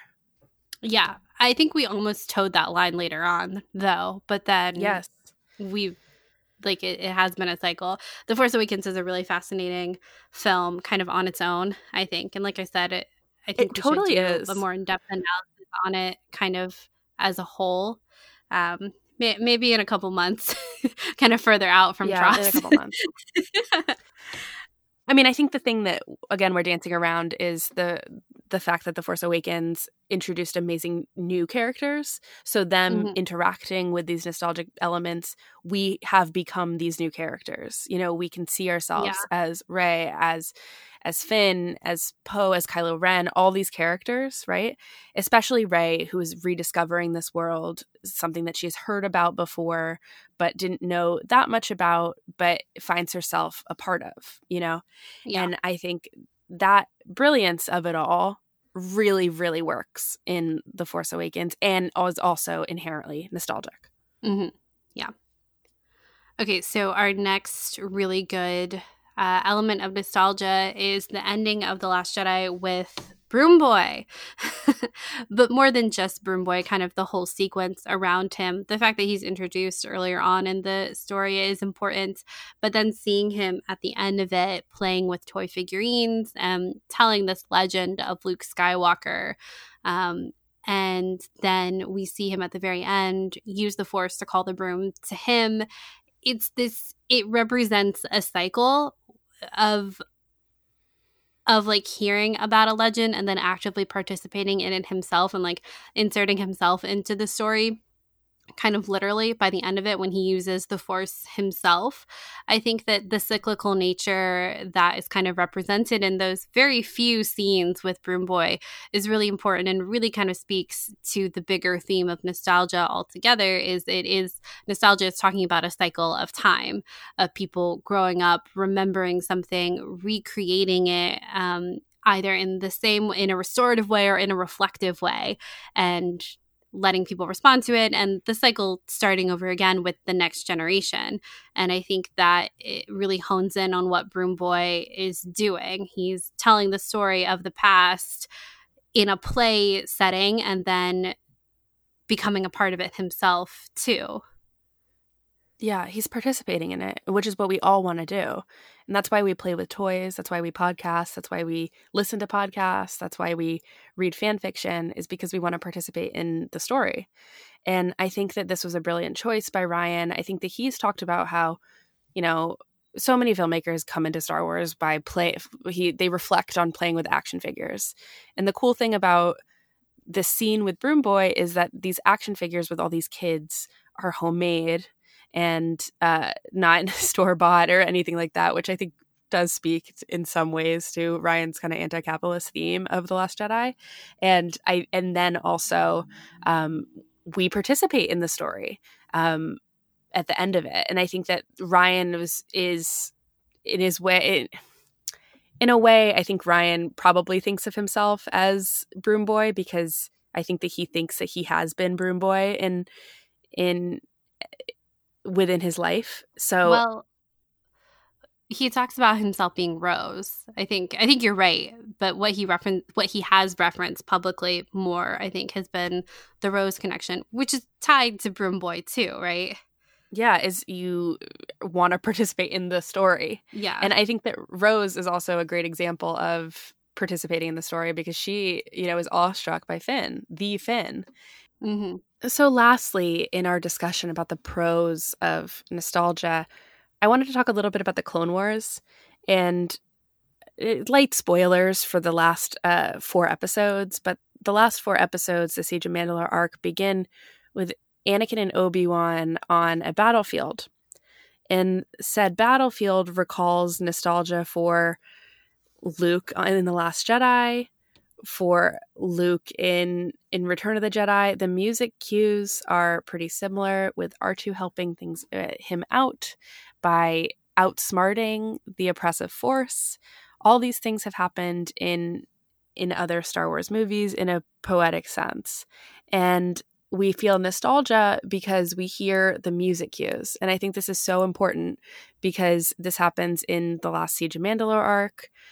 We hear the music cue of Luke surprising Jabba the Hutt with his lightsaber being thrown from R2-D2 in Return of the Jedi. And I think by recreating these moments, it's so perfect because it's Luke's father who does it, right? And then Luke, again, has this surprising moment in The Last Jedi. So all these things are reflective. We're nostalgic for these moments of great ingenuity of our characters. And I think that it's done so well because it serves the story. This is which I keep saying. But in the Siege of Mandalore, this happens. But then in the Zygerian arc, there is another moment of the same music cues happening of with R2 throwing the lightsaber that's hidden, and you know what's happening, and you feel it within your brain, and it makes you feel really good because you're like, yes. It's like that Leonardo DiCaprio meme where you're like pointing at the TV, like, yes, I see what you're doing. And it's so fun to participate in this joke and to understand what's happening, because it's a different story. You still don't really know if Anakin and Obi-Wan are going to make it out, even though you do. It's still, the stakes are still high, but you understand this reflective nature. And we're tapping into this, what is probably one of the best scenes in Return of the Jedi, what is probably the best scene in The Last Jedi, but kind of combining them into the character that is supposed to be Luke's father, right? Is Luke's father, not supposed to be. Who is Padme? What is it? Who knows? Plot twist of the century. It's not Rey that was the Kenobi. It was actually Luke and Leia. Yikes. No. No, don't even play. No play. Charlotte refuses to see Amidala even after all these years. Anyway, I think that this is a good moment of, personally for me, of feeling nostalgic for that crafty move that Luke did in both Return of the Jedi and The Last Jedi. Is nostalgia the same as a callback? Like, are they the same? I don't know, because it's also hand in hand with fan service. We want to see Anakin do something awesome like Luke. That's part of the reason why the Clone Wars were made, is we want to see Anakin's story to continue so we can see this great figure that was redeemed at the end. Mm-hmm. I think that all of these things really go hand in hand. I don't know. What do you think? I don't know, because sometimes we're talking about this and I'm like, nostalgia has to be like overarching over a thing. Like Stranger Things, it's all set in the 80s. But then I'm like, some of the things that we're talking about are very specific moments. It's not the whole. It's a piece of the whole. Like the thing with R2, pretty much everything on our lists within Star Wars are pieces of the whole. It's not the entire thing. But there's still, like we talked about at the top of the show, there's still this identifiable language and iconography of Star Wars that was okay, so like George Lucas, right? It's a pastiche of all the things from his childhood, but he created this new way to talk about that pastiche and those themes from the past, right? With Star Wars and in the universe and in the world building that he and everyone involved in those films helped to create. And so these moments are nostalgic, but they're still within the greater framework of Star Wars itself and with the language. And so having very specific scenes like R2 and Luke on the Millennium Falcon, the chase within The Force Awakens and Broom Boy and The Last Jedi and stuff, it's like they still work because they're all existing in the same universe. I don't know. It's kind of confusing in my head, and so I'm not sure I explained it well. But I think that within Star Wars, a callback is nostalgia. Yes, they go hand in hand. They just do. Yeah. It's hard because what you use Stranger Things as an example. Stranger Things is nostalgic for a time period. It's a setting. It's not necessarily the characters' moments. Often sometimes it is with them playing Dungeons and Dragons and everything like that. But I think it is really all indicative by the setting. There are certain settings in Star Wars that are inherently nostalgic because we've seen them before. And this goes back to the level of comfort that we feel. And that's why so many people wish that we saw Naboo again, including myself, because there is a level of comfort and level of nostalgia there but also I do think that could have served the story, and I think there are pieces where as a fan, I'm able to recognize that maybe it's more powerful to go to new places. Maybe it's better to return to something, to return to something. I don't know. It changes all the time. I know, because it's subjective too. And it's like, I think sometimes we can, like we'll be talking about the ending of TROS in the next section. And I think we can look at that ending and be like, oh, nostalgia doesn't work. Like that's a bad example of nostalgia. But then at the same time, we can be like, oh, but what if they had gone to Naboo? Yeah, and that's not fair. Yeah, it's not fair. But then like you and I were like, oh, well, maybe there's like a story element to it, which is also true, but also equally along with what could have been like a different kind of story element. There's the elements of it that we love Naboo because of what it represents in Star Wars to us. And so it would have been great to see it. Just like for some people, it was great to see Tatooine at the end of The Rise of Skywalker. Yeah. It's complicated. It's super complicated. And I think there have been some creators, I think I remember a Matt Martin tweet recently talking about how George Lucas was never concerned with nostalgia within Star Wars. And it was something that he actively kind of pushed against with the prequel trilogy in that creation. However, I think that some elements come in and creep in from maybe just expectations, and maybe that has to do with fan service too, when you see the development of Revenge of the Sith being, perhaps including Han Solo or Easter eggs, like seeing the Millennium Falcon in the bottom of the screen. All these things. We haven't really even talked about Easter eggs, but I do think they come in with fan service. You're not necessarily nostalgic for an Easter egg, right? I think that but you are nostalgic for elements that come up in Easter eggs, which we'll talk about in the next section.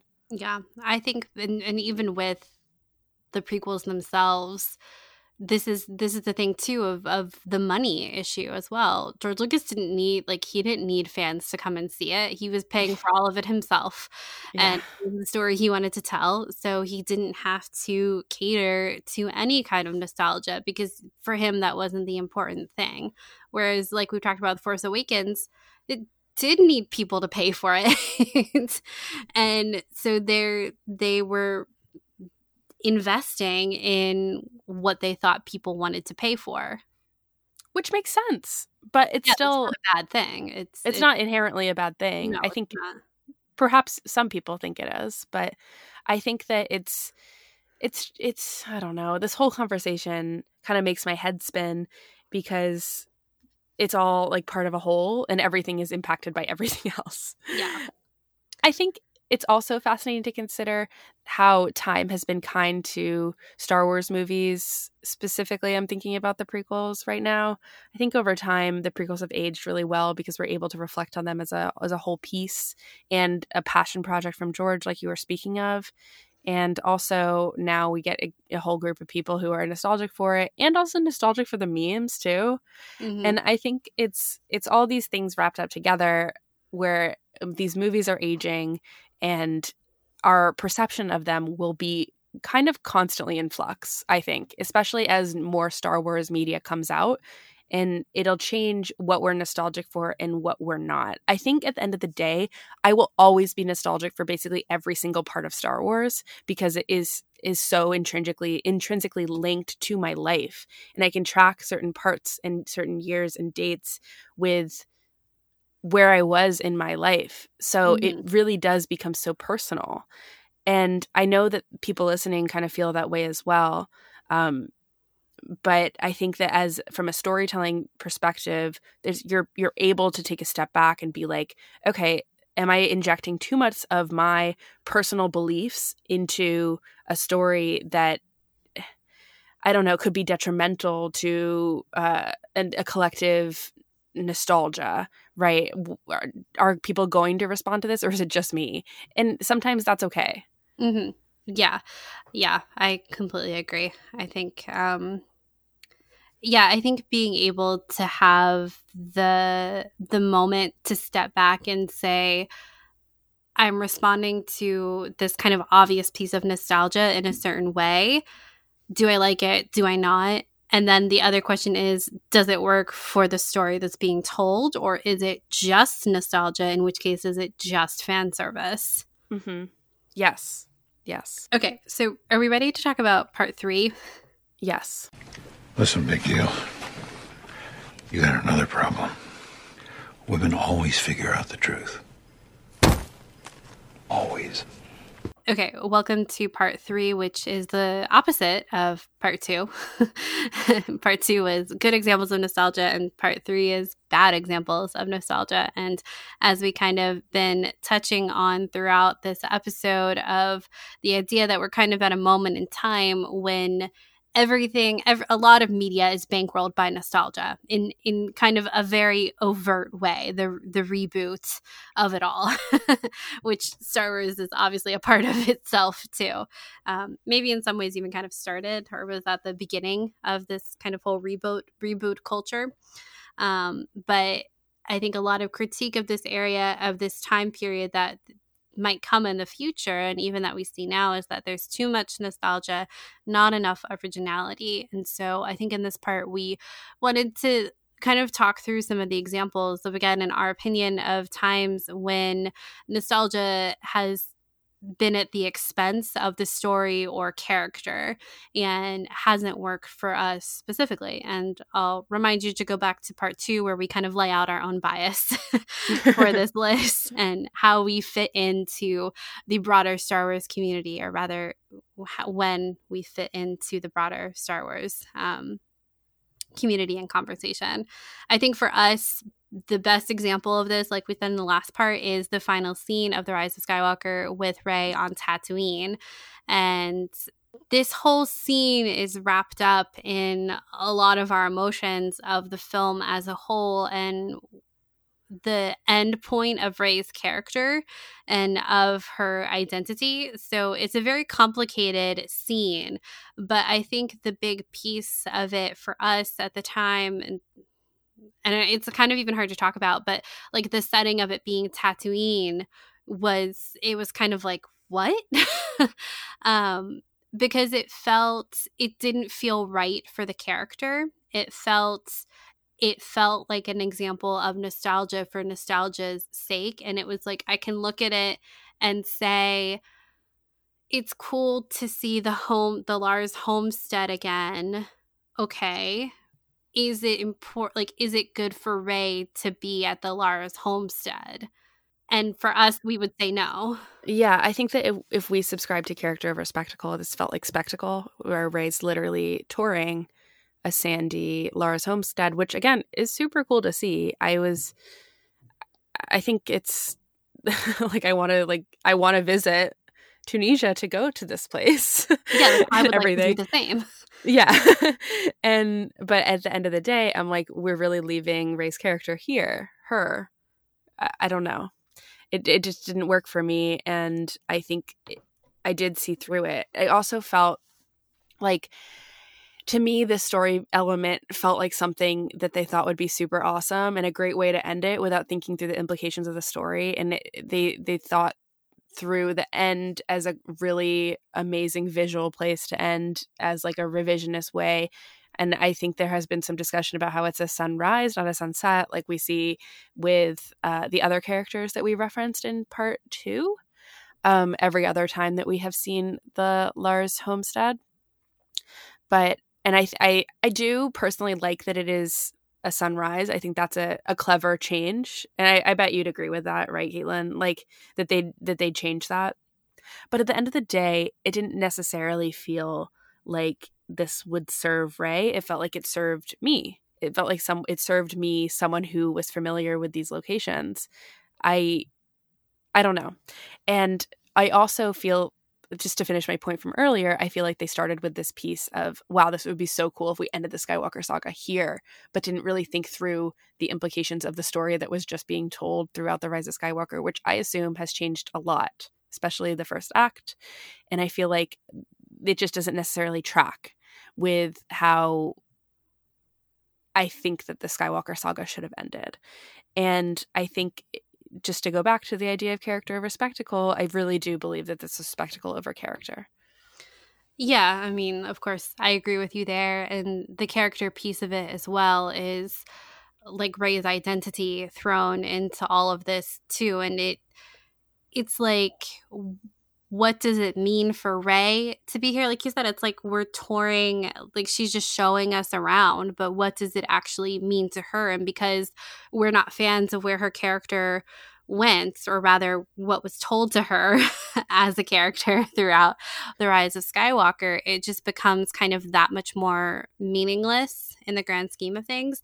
I think the caveat to this, and kind of the other interesting side, is that there was a time when we thought that maybe the end of The Rise of Skywalker was Ben and Rey both at the Lars homestead, and that kind of took on, I think, like we would have felt more satisfied with that because Ben lived, obviously. And again, read our bias statement from the past, 2 years of podcasting.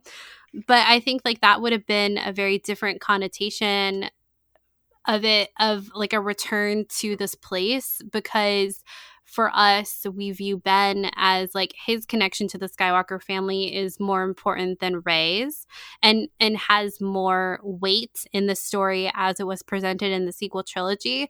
Whereas I think we interpret Rey's kind of connection to the Skywalkers as very, you know, with Luke, it's not great, and it's a meaningful relationship, but I wouldn't necessarily say it's wholly a positive one from Rey's point of view.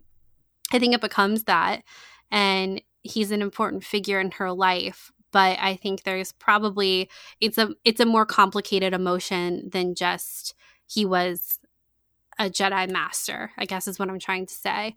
And then with Leia, of course, who didn't really even take on the Skywalker name, whereas Ben is someone who was referenced throughout all of the films by his connection to the Skywalker name and the Skywalker legacy and the Solo legacy as well. And so to have that kind of forgotten about and it feel like Rey is just kind of taking this name because it's there and she doesn't want the Palpatine one, it did feel more empty. Whereas if they had been there together, it would have like, if we had had Rey and Ben there at the end of on Tatooine, it would have been this direct reflection from Attack of the Clones. Whereas we know when Anakin and Padme are there, it's kind of the beginning of Anakin's fall, or the biggest step towards Anakin's fall in the very beginning.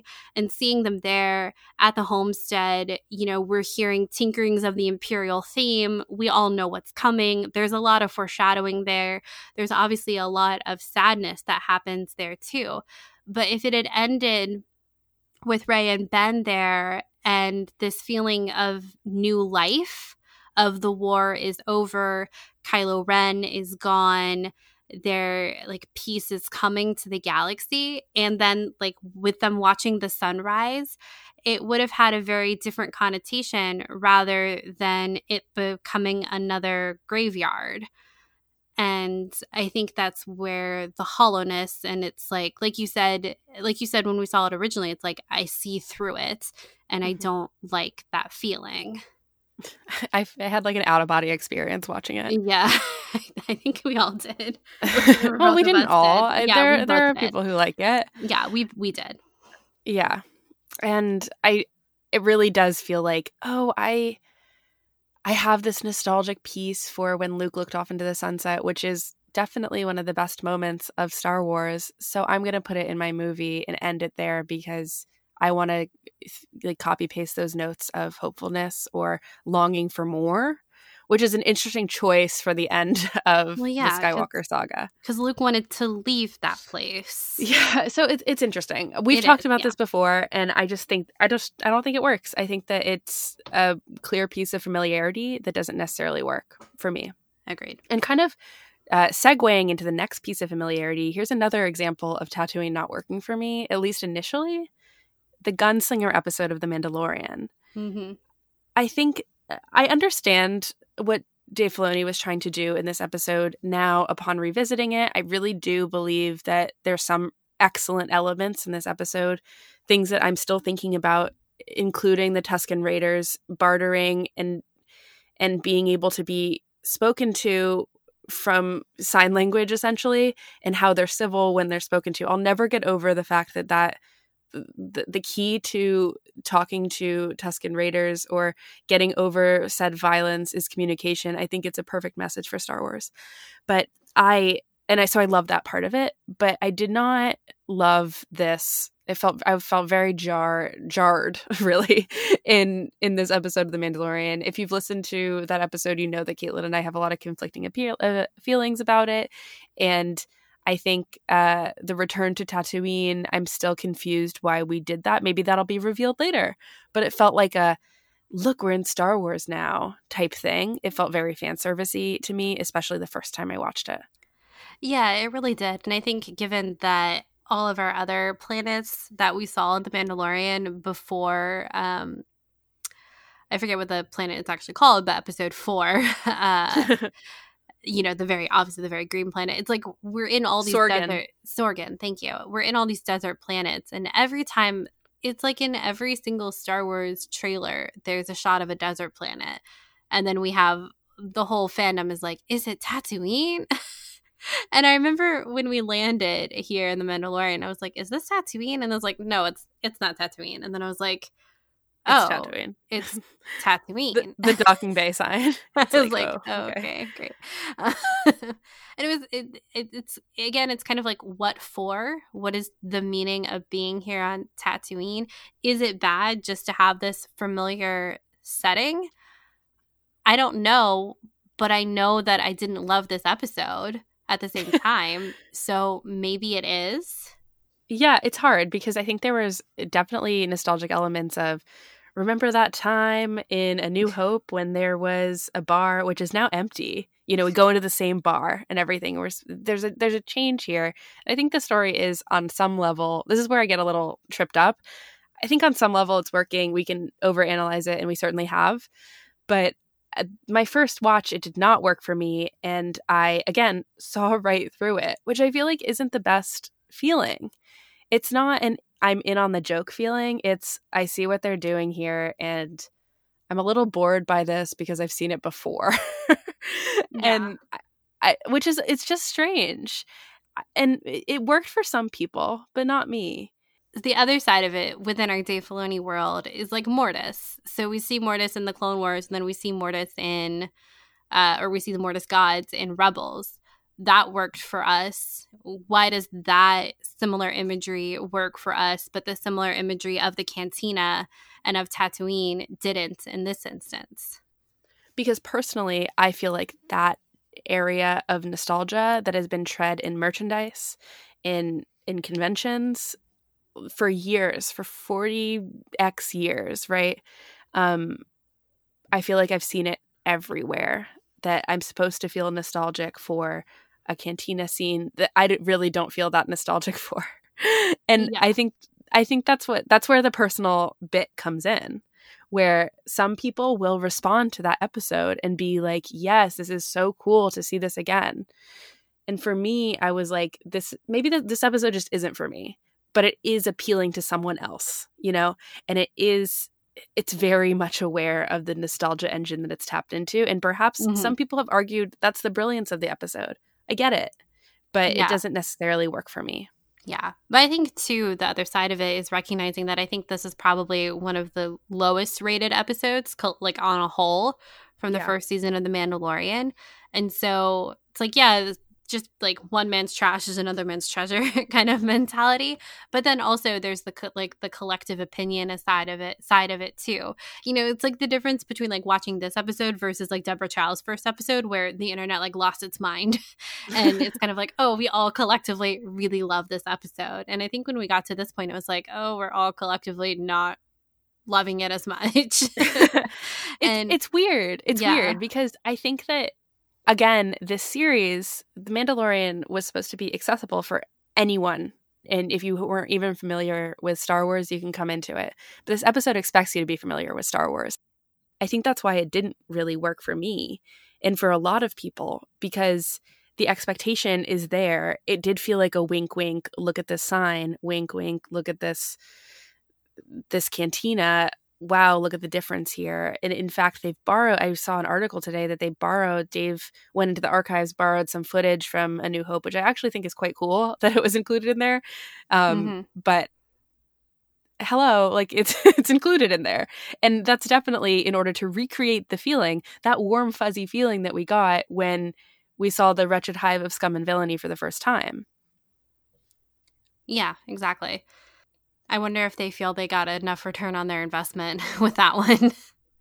I don't know. I think it's a good question. I feel like probably it's the lowest one on the list, like you say. So it would be interesting to revisit that. I still think my opinion of the episode is evolving, but I still think that it was a little misguided and needed a little bit more revising. And if that message of look at how different things are, I think it needed to beat me over the head a little bit more. Yeah, or maybe offer, I don't know, just something a little different than just an empty cantina and Mos Eisley. The next one that I want to revisit is, we're going back to The Rise of Skywalker. Sorry, guys. But this piece of nostalgia that has been heavily analyzed, especially recently, about when Luke raises the X-Wing from the water in The Rise of Skywalker for Rey, and it uses Yoda's theme. And this, to me, no emotion, zero emotion, Empty head. Empty head, no thoughts, head empty. It's like I can't. Mainly because I feel like the theme was sort of misused. Much smarter people have said more about this scene than I have, and I will link a great video on the music of this scene in the description. But to me, this scene played with musical notes that were supposed to make me feel nostalgic of Empire Strikes Back, which is widely regarded as Star Wars' best film. And I think it was supposed to make me feel this, dazzle and wonder that Yoda made me feel, or made the audiences everywhere feel, right? When he delivered those iconic lines. Yeah. And Luke's character didn't really do that for me. And I think that it didn't necessarily, it felt like a total character shift from the Luke that I had just seen in The Last Jedi. I think that this scene, it just felt like it felt like how some of these other elements of TRAS felt to us watching it, of, oh, this thing that was like the thing in this film, let's put it in here and we'll change up which characters are doing it. But I think like it goes away from the character of it, like you were saying about them not, like this Luke didn't feel connected to the Last Jedi Luke, when in The Last Jedi, Luke's like, Yoda says in The Last Jedi that we are what they grow beyond. And in The Last Jedi, Luke showed that he had grown beyond Yoda in being able to force project himself to the battle on Crate. That was his raising the X-Wing moment. And Luke already also had a raising the X-Wing moment in the original trilogy when, he helps redeem his father and like the power of love and like that Force connection there. But like the actual usage of the Force, I felt like Luke had that moment. Like in Empire Strikes Back, he's in such disbelief of Yoda doing that. And we get this kind of weird parallel in The Last Jedi of Kylo being in disbelief of Luke doing what he's doing, even though he's like very aware, like he's very knowledgeable in the Force. And that thing was so intense that it was so powerful. It was so much that it took his life. So to have this kind of like backpedaling of power in a way when he's already done the most powerful thing, to do something we've already seen that he already grew beyond, it didn't feel meaningful. And yeah, it like there was this huge disconnect to like these two Lukes. Like they really are kind of diametrically opposed in my opinion. And it doesn't feel connected. And so to just kind of see him regurgitate the same thing that Yoda did, that Luke already has done something more powerful than, it was just like, oh, like, of course you could do that, I guess. Why are you doing it now? I mean, I know why you're doing it now, so that Rey has a ship, but also, what? It was another one of those moments where you're sitting there and you're like, I know what this is trying to do. I know this emotion that it's trying to elicit from me. And yeah. I'm sorry, but you're not going to get it. Yeah. And because I see through it and it's not working for me, I'm not nostalgic. It's not tapping into the right nostalgia level that is giving me emotion besides no thoughts, head empty. Yeah. That's why I think it will be interesting to see the Luke and R2 scene, how it's received in the future. Yeah. I do think they're different. I do think that the Luke one is more character driven, and I think it works better as a character moment. But I wonder if future generations will be like, I see what you're trying to do. You're trying to make me feel something about A New Hope in this moment with this Carrie Fisher hologram. I see it and I don't like it. I think that's a possibility. Part of me wishes that this scene was, well, this is probably gets to the heart of the problem of this scene for me, is I wish that Rey had raised the ship. She was aware of it. She knew that it was there. In The Last Jedi, she had a moment of looking over the cliff and seeing it sunken. And I think that it's Rey raising it would have been the definition of we are what they grow beyond, right? If we are by the end of The Rise of Skywalker to believe this idea that Luke and Leia both trained Rey, which is what the film puts forth, right? Mm-hmm. Then perhaps Rey had learned enough to understand that she can use everything around her to get exactly where she needs to go. She has everything she needs. And her raising the X-Wing on her own accord without knowing that the same thing was done in Empire Strikes Back, because Rey's never seen the Empire Strikes Back, you know? And I think that would have been more powerful for Rey rather than let's have this really cool moment with Luke with this awesome soundtrack that we're so familiar with from The Empire Strikes Back that always elicits tears, especially from me. And I think it's didn't feel very personal. It didn't feel very character driven. It felt more spectacle driven. Kind of felt like a Hallmark card, but Star Wars. Yeah, especially with that like Luke giggle at the end. I can't. Okay, we're just gonna have to brush right past that, or else I won't stop. So, our last piece of kind of not great nostalgia is within the sequel trilogy too. And it's funny because I referenced before that I think The Falcon was a really good piece of The Force Awakens as far as utilizing nostalgia in a good way, but it also came with some drawbacks too. And these almost kind of fall more in line with the Easter egg fan service side of nostalgia, but I think it's given enough time within the film that we can still talk about it here. And that is the training orb on The Force Awakens that Finn comes across. And then also later on in TROS when Finn, Poe, and Chewie are playing the Dejarik holo chess game. I think these moments are okay. Like I wouldn't these obviously aren't on the same level as like Rey on Tatooine or like the Gunslinger or Luke and Rey on Ahch-To. These are like, this is kind of its own category, I think. But I think that kind of the pause that is given for these moments is so long. It's kind of what we've been saying about, I can see what you're doing. It's like, look, we're on the Falcon. Look, we're in the like lounge area. Look, do you see Finn holding the training orb? Look at him not know what it is. You know what it is, don't you? Because you've seen Star Wars.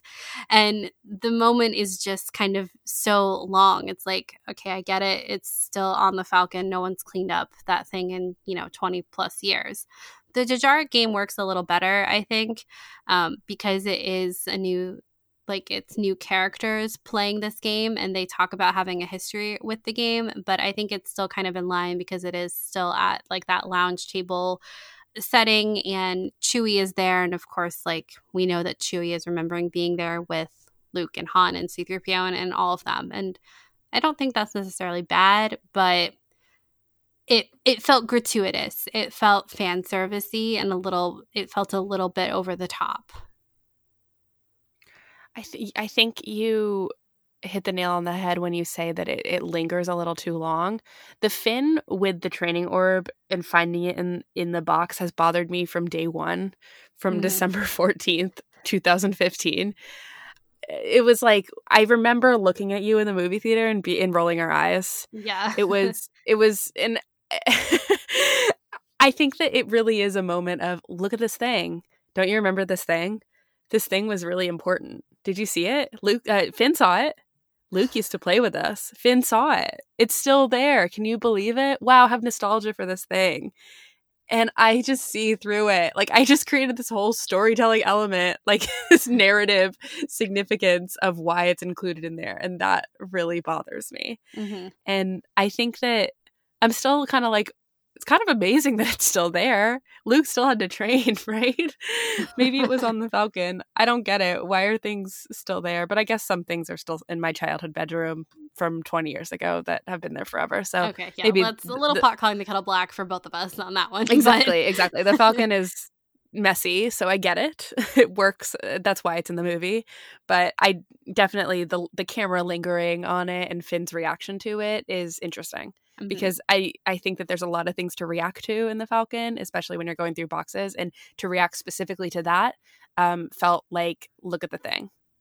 Yeah, it really did. Because I think it was like we were already in the Falcon and we already had this great sequence with Rey and Finn escaping from Jakku, and seeing them in those places where we saw Han and Luke in A New Hope, and when they were, leaving Tatooine themselves, their own desert planet, like, for as much as it was two people on the Falcon leaving a desert planet, it still worked really well. And it was fun to see them not know where things were on the Falcon and like Finn kind of going out of control on the little chair, not knowing how to control it.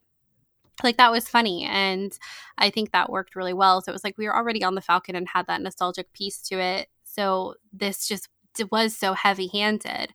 And I really do like the Falcon's role within Star Wars, I think, even more now reflecting on it, because it does just allow it kind of does everything you need it to do, because it's been present in so many different things. It is its own setting. It gets its glamour shot in The Force Awakens. The garbage will do. Such a great moment. And I applauded in that moment when we saw it the first time. But then, like, the training orb, like Charlotte said, I was like, oh my God, like, I know who that's for, and it's not for me. And it was just really heavy-handed. But I think, like, being able to see the Falcon in different iterations, like even seeing it in Solo, I think is really important too, because Solo has like a lot of Easter eggs, I think, and it handles them really well. But using the Falcon and kind of completely recreating it was such like a design. Like, it was so exciting to see this old thing be new. And it worked really well, I think. I agree. I actually, just to return to the Rise of Skywalker Dejarik game, I don't know. I kind of go back and forth on that one, whether that was a little too wink. I think there just are a lot more examples in the Rise of Skywalker as a whole that I think are more reductive to the story as a whole than this specific instance, even though I understand why it's lumped in here with the training orb discussion with Finn.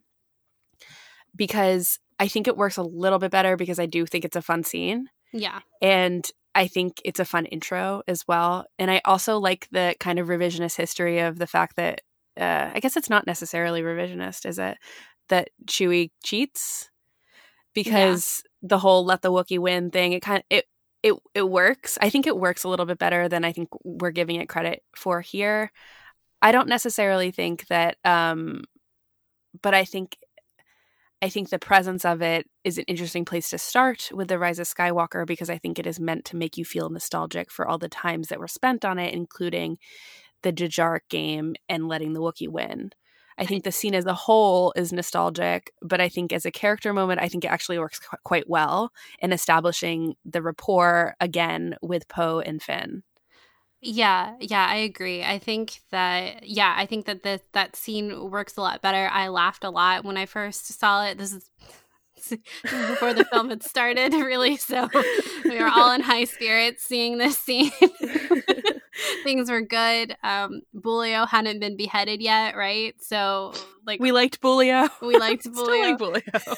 Who doesn't like Bulio? All was well. But I think it's interesting looking at it from the outside, though, that you have the same director lingering in the same spot in like the same part of the movie. The beginning, it's not quite the beginning with The Force Awakens, but the same seats, the same spots, the same camera angles. It's the comfort. It's the comfort there. It is, but then you contrast it with The Last Jedi, which Luke is also sitting at that table. Like, we have 3 scenes in this. Well, we have more than 3, but like in that we're talking about now, we have these 3 scenes of very specific nostalgia. But we're here saying, like, if we're ranking them, we're going Last Jedi, Tross, and then Force Awakens. But like with The Last Jedi, we're not at the table with Luke, whereas with Finn and Poe and Chewie, we're kind of more at the table with them.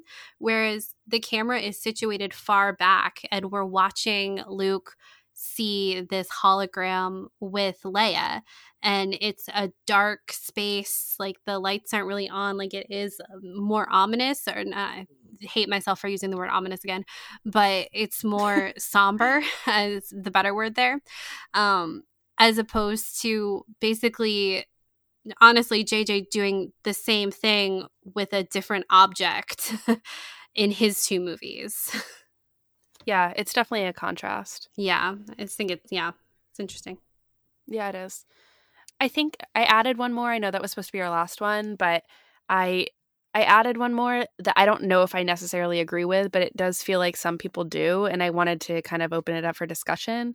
The end of Rogue One with Vader is often linked to nostalgic purposes. I've seen a lot of people talk about how Vader doesn't really serve a narrative function within Rogue One, and I think there's definitely, I feel like I agree with that in a lot of senses. However, I do like the end scene and I like Vader's inclusion because I'm nostalgic for Darth Vader and Anakin and everything that is wrapped up with him. And I think that the last scene in Rogue One, which my understanding, the details of Rogue One's construction are still quite sketchy to me, but my understanding is that was a late addition. And that connective tissue that is supposed to be there is so seamless that it really does tap into your nostalgia in your brain by playing the sounds and everything, but being almost ceaselessly violent for shock value. And I don't know. I feel like this piece does play into your nostalgia. Now that I'm talking through it, I don't necessarily think it's a con, but I do see how it, but that's my personal opinion, and I think that, what do you think about the scene, Caitlin? I don't know. I think this whole discussion has really just made me more aware, or even like just talking through it, of like a big piece of these things is the setting. A huge part of our nostalgia is the setting. And so seeing Vader in that space that we had seen him before, but doing the beginning part of the story that he hadn't. Because on the flip side of that, part of why we like Vader in Rogue One is because he's on Mustafar, and we like seeing Mustafar. Yes, again, so, that's the nostalgia for Mustafar. Yeah, it's like the same thing is that we were upset in The Rise of Skywalker that we didn't get any sort of clue, really, that we were on Mustafar besides the visual dictionary. Oh my God. And how much did we want that? We wanted our collective nostalgia to be tapped into. Painful. It's so tough, because I think the moral of this episode's for me is where I come down. I don't want it to influence the survey, but I just feel like I have to say it, is that I really do feel like we cannot bar a movie for playing too much into our nostalgia, because it really does vary person to person. I think a movie like maybe The Rise of Skywalker tried to give the most satisfying ending, and therefore probably dialed the level up to 100 for nostalgia elements as often as it possibly could. But part of me wonders if I would have had a different reaction to the movie if my nostalgic brain was satisfied, because I don't think it necessarily was. And there are certain pieces like Mustafar that I am so desperate for. I wish that we got more of that. And that's because I want this connection to Revenge of the Sith, which is my favorite Star Wars movie. And I think that I do think that it would have served the story a little bit better, all these things, right, obviously. But I think that because I've thought a lot about Mustafar, and I've thought a lot about what it means for the story. Yeah. And even that in itself is nostalgic. It's very, it's a vicious cycle. But it is, this whole conversation we talked about in part one about fan service and like being aware of your fandom and what people are saying. And I think that particularly with like the Star Wars authors, we've heard them say a lot on social media of like, please don't send me your ideas because I don't want it to influence what I'm thinking. But I think that the creators and Lucasfilm and Story Group are involved on social media, and like we talk a lot about wanting them to be more aware of the things that people are talking about in the fandom. And so if it is supposed to be like this movie, like TROS was marketed as satisfying to the end of the Skywalker saga, but when you're kind of like almost like putting numeric data on it of here are all the times that you created a nostalgic moment for this one set of Star Wars, but not the other set of Star Wars or a different piece of Star Wars. It feels like you're catering to a certain type of fan, or a fan who a type of fan that had a specific experience with Star Wars, which is similar, like from my perspective, and this is a generalization, but similar to JJ's experience of Star Wars, which is not a bad experience of Star Wars. It's a good experience. But if this is supposed to be for Star Wars fans, the film doesn't appear to say that because it doesn't bring anything from that in. And people will say like, well, Palpatine is there. And okay, yes, Palpatine is there, but he's kind of operating within his original trilogy self. He's not really operating within his second trilogy self. The only thing that really is brought in from the prequel trilogy is that he is called Palpatine. Mm-hmm. And I just like, that's kind of, I think, why Rogue One works, is because it gave us both. It gave us Mustafar, and it gave us the end on Leia's ship on the Tantive 4. It gave us both, and like that sounds so greedy and so impossible to be like you have to cater, or you have to, like, to say to cater to fans it sounds negative, but I don't really mean it that way. But like, you need elements of all of it. If you're going to be building on nostalgia, you also have to recognize that nostalgia comes in very different places for different fans. And maybe you're leaning a little bit more heavily on the original trilogy because of the nature of the film itself. But you can't just slap on a Palpatine in the film and call it a day either. Like, there should be meaning to these things. And I think within Rogue One, we should have had it in the beginning in part 2. It is good because the nostalgia factor of the setting of Mustafar and the Tantive works for us all, works for a lot of fans on a nostalgia factor. But then for Vader himself, I think it works just kind of like getting to see him in that element, in that time period. We're not really learning anything new about Vader. It's really just seeing him in these familiar spaces. Mm-hmm. We learn nothing new about Vader. I would push back about that. I think that we learn that he is as vicious as we've heard about, something that we hadn't necessarily seen at this point. But right? Had any of us doubted that? No. But I think there perhaps could have been an argument of his viciousness in new canon. I don't know. I'm getting a little too tripped out over that. But I do think that we did learn that what came before was, wow, he was really freaking close to Princess Leia. Yeah, she got away real quick. I'd say, like, there's nothing groundbreaking about what we see of Vader. It really is like character over spectacle. It's the spectacle of seeing him on Mustafar, and the spectacle of seeing him on the Tantive, like that close to that moment. But we know that moment that it's directly proceeding in A New Hope is the catalyst, Rogue One, for the rest of the saga. Yeah, I think that Vader plays off of Krennic, actually. I think Vader actually serves Krennic's story more than the opposite, which is perfect because Krennic is a main character in Rogue One. And if Vader didn't necessarily overshadow Krennic's aspirations, I did not mean to do that, but I did that. I think that instead it only shows how desperate he is for attention. And that's what we learn about Vader, is that he is in charge of people and and sort of acts as this liaison between the Emperor and directors and Moffs. But at the same time, we don't necessarily, like, that's what you and I learn. But in terms of the story, what we really learn is Krennic is desperate for attention and credit. Yeah, he is. Yeah, I think you're right. Like, Vader serves Krennic's story because Krennic is the main character, and also we know who Vader is in this time period. So there's like that piece of it too. But I think like other things like Vader Immortal and the Vader comics have shown some other sides to Vader in this time period, but it is wrapped up in Mustafar too.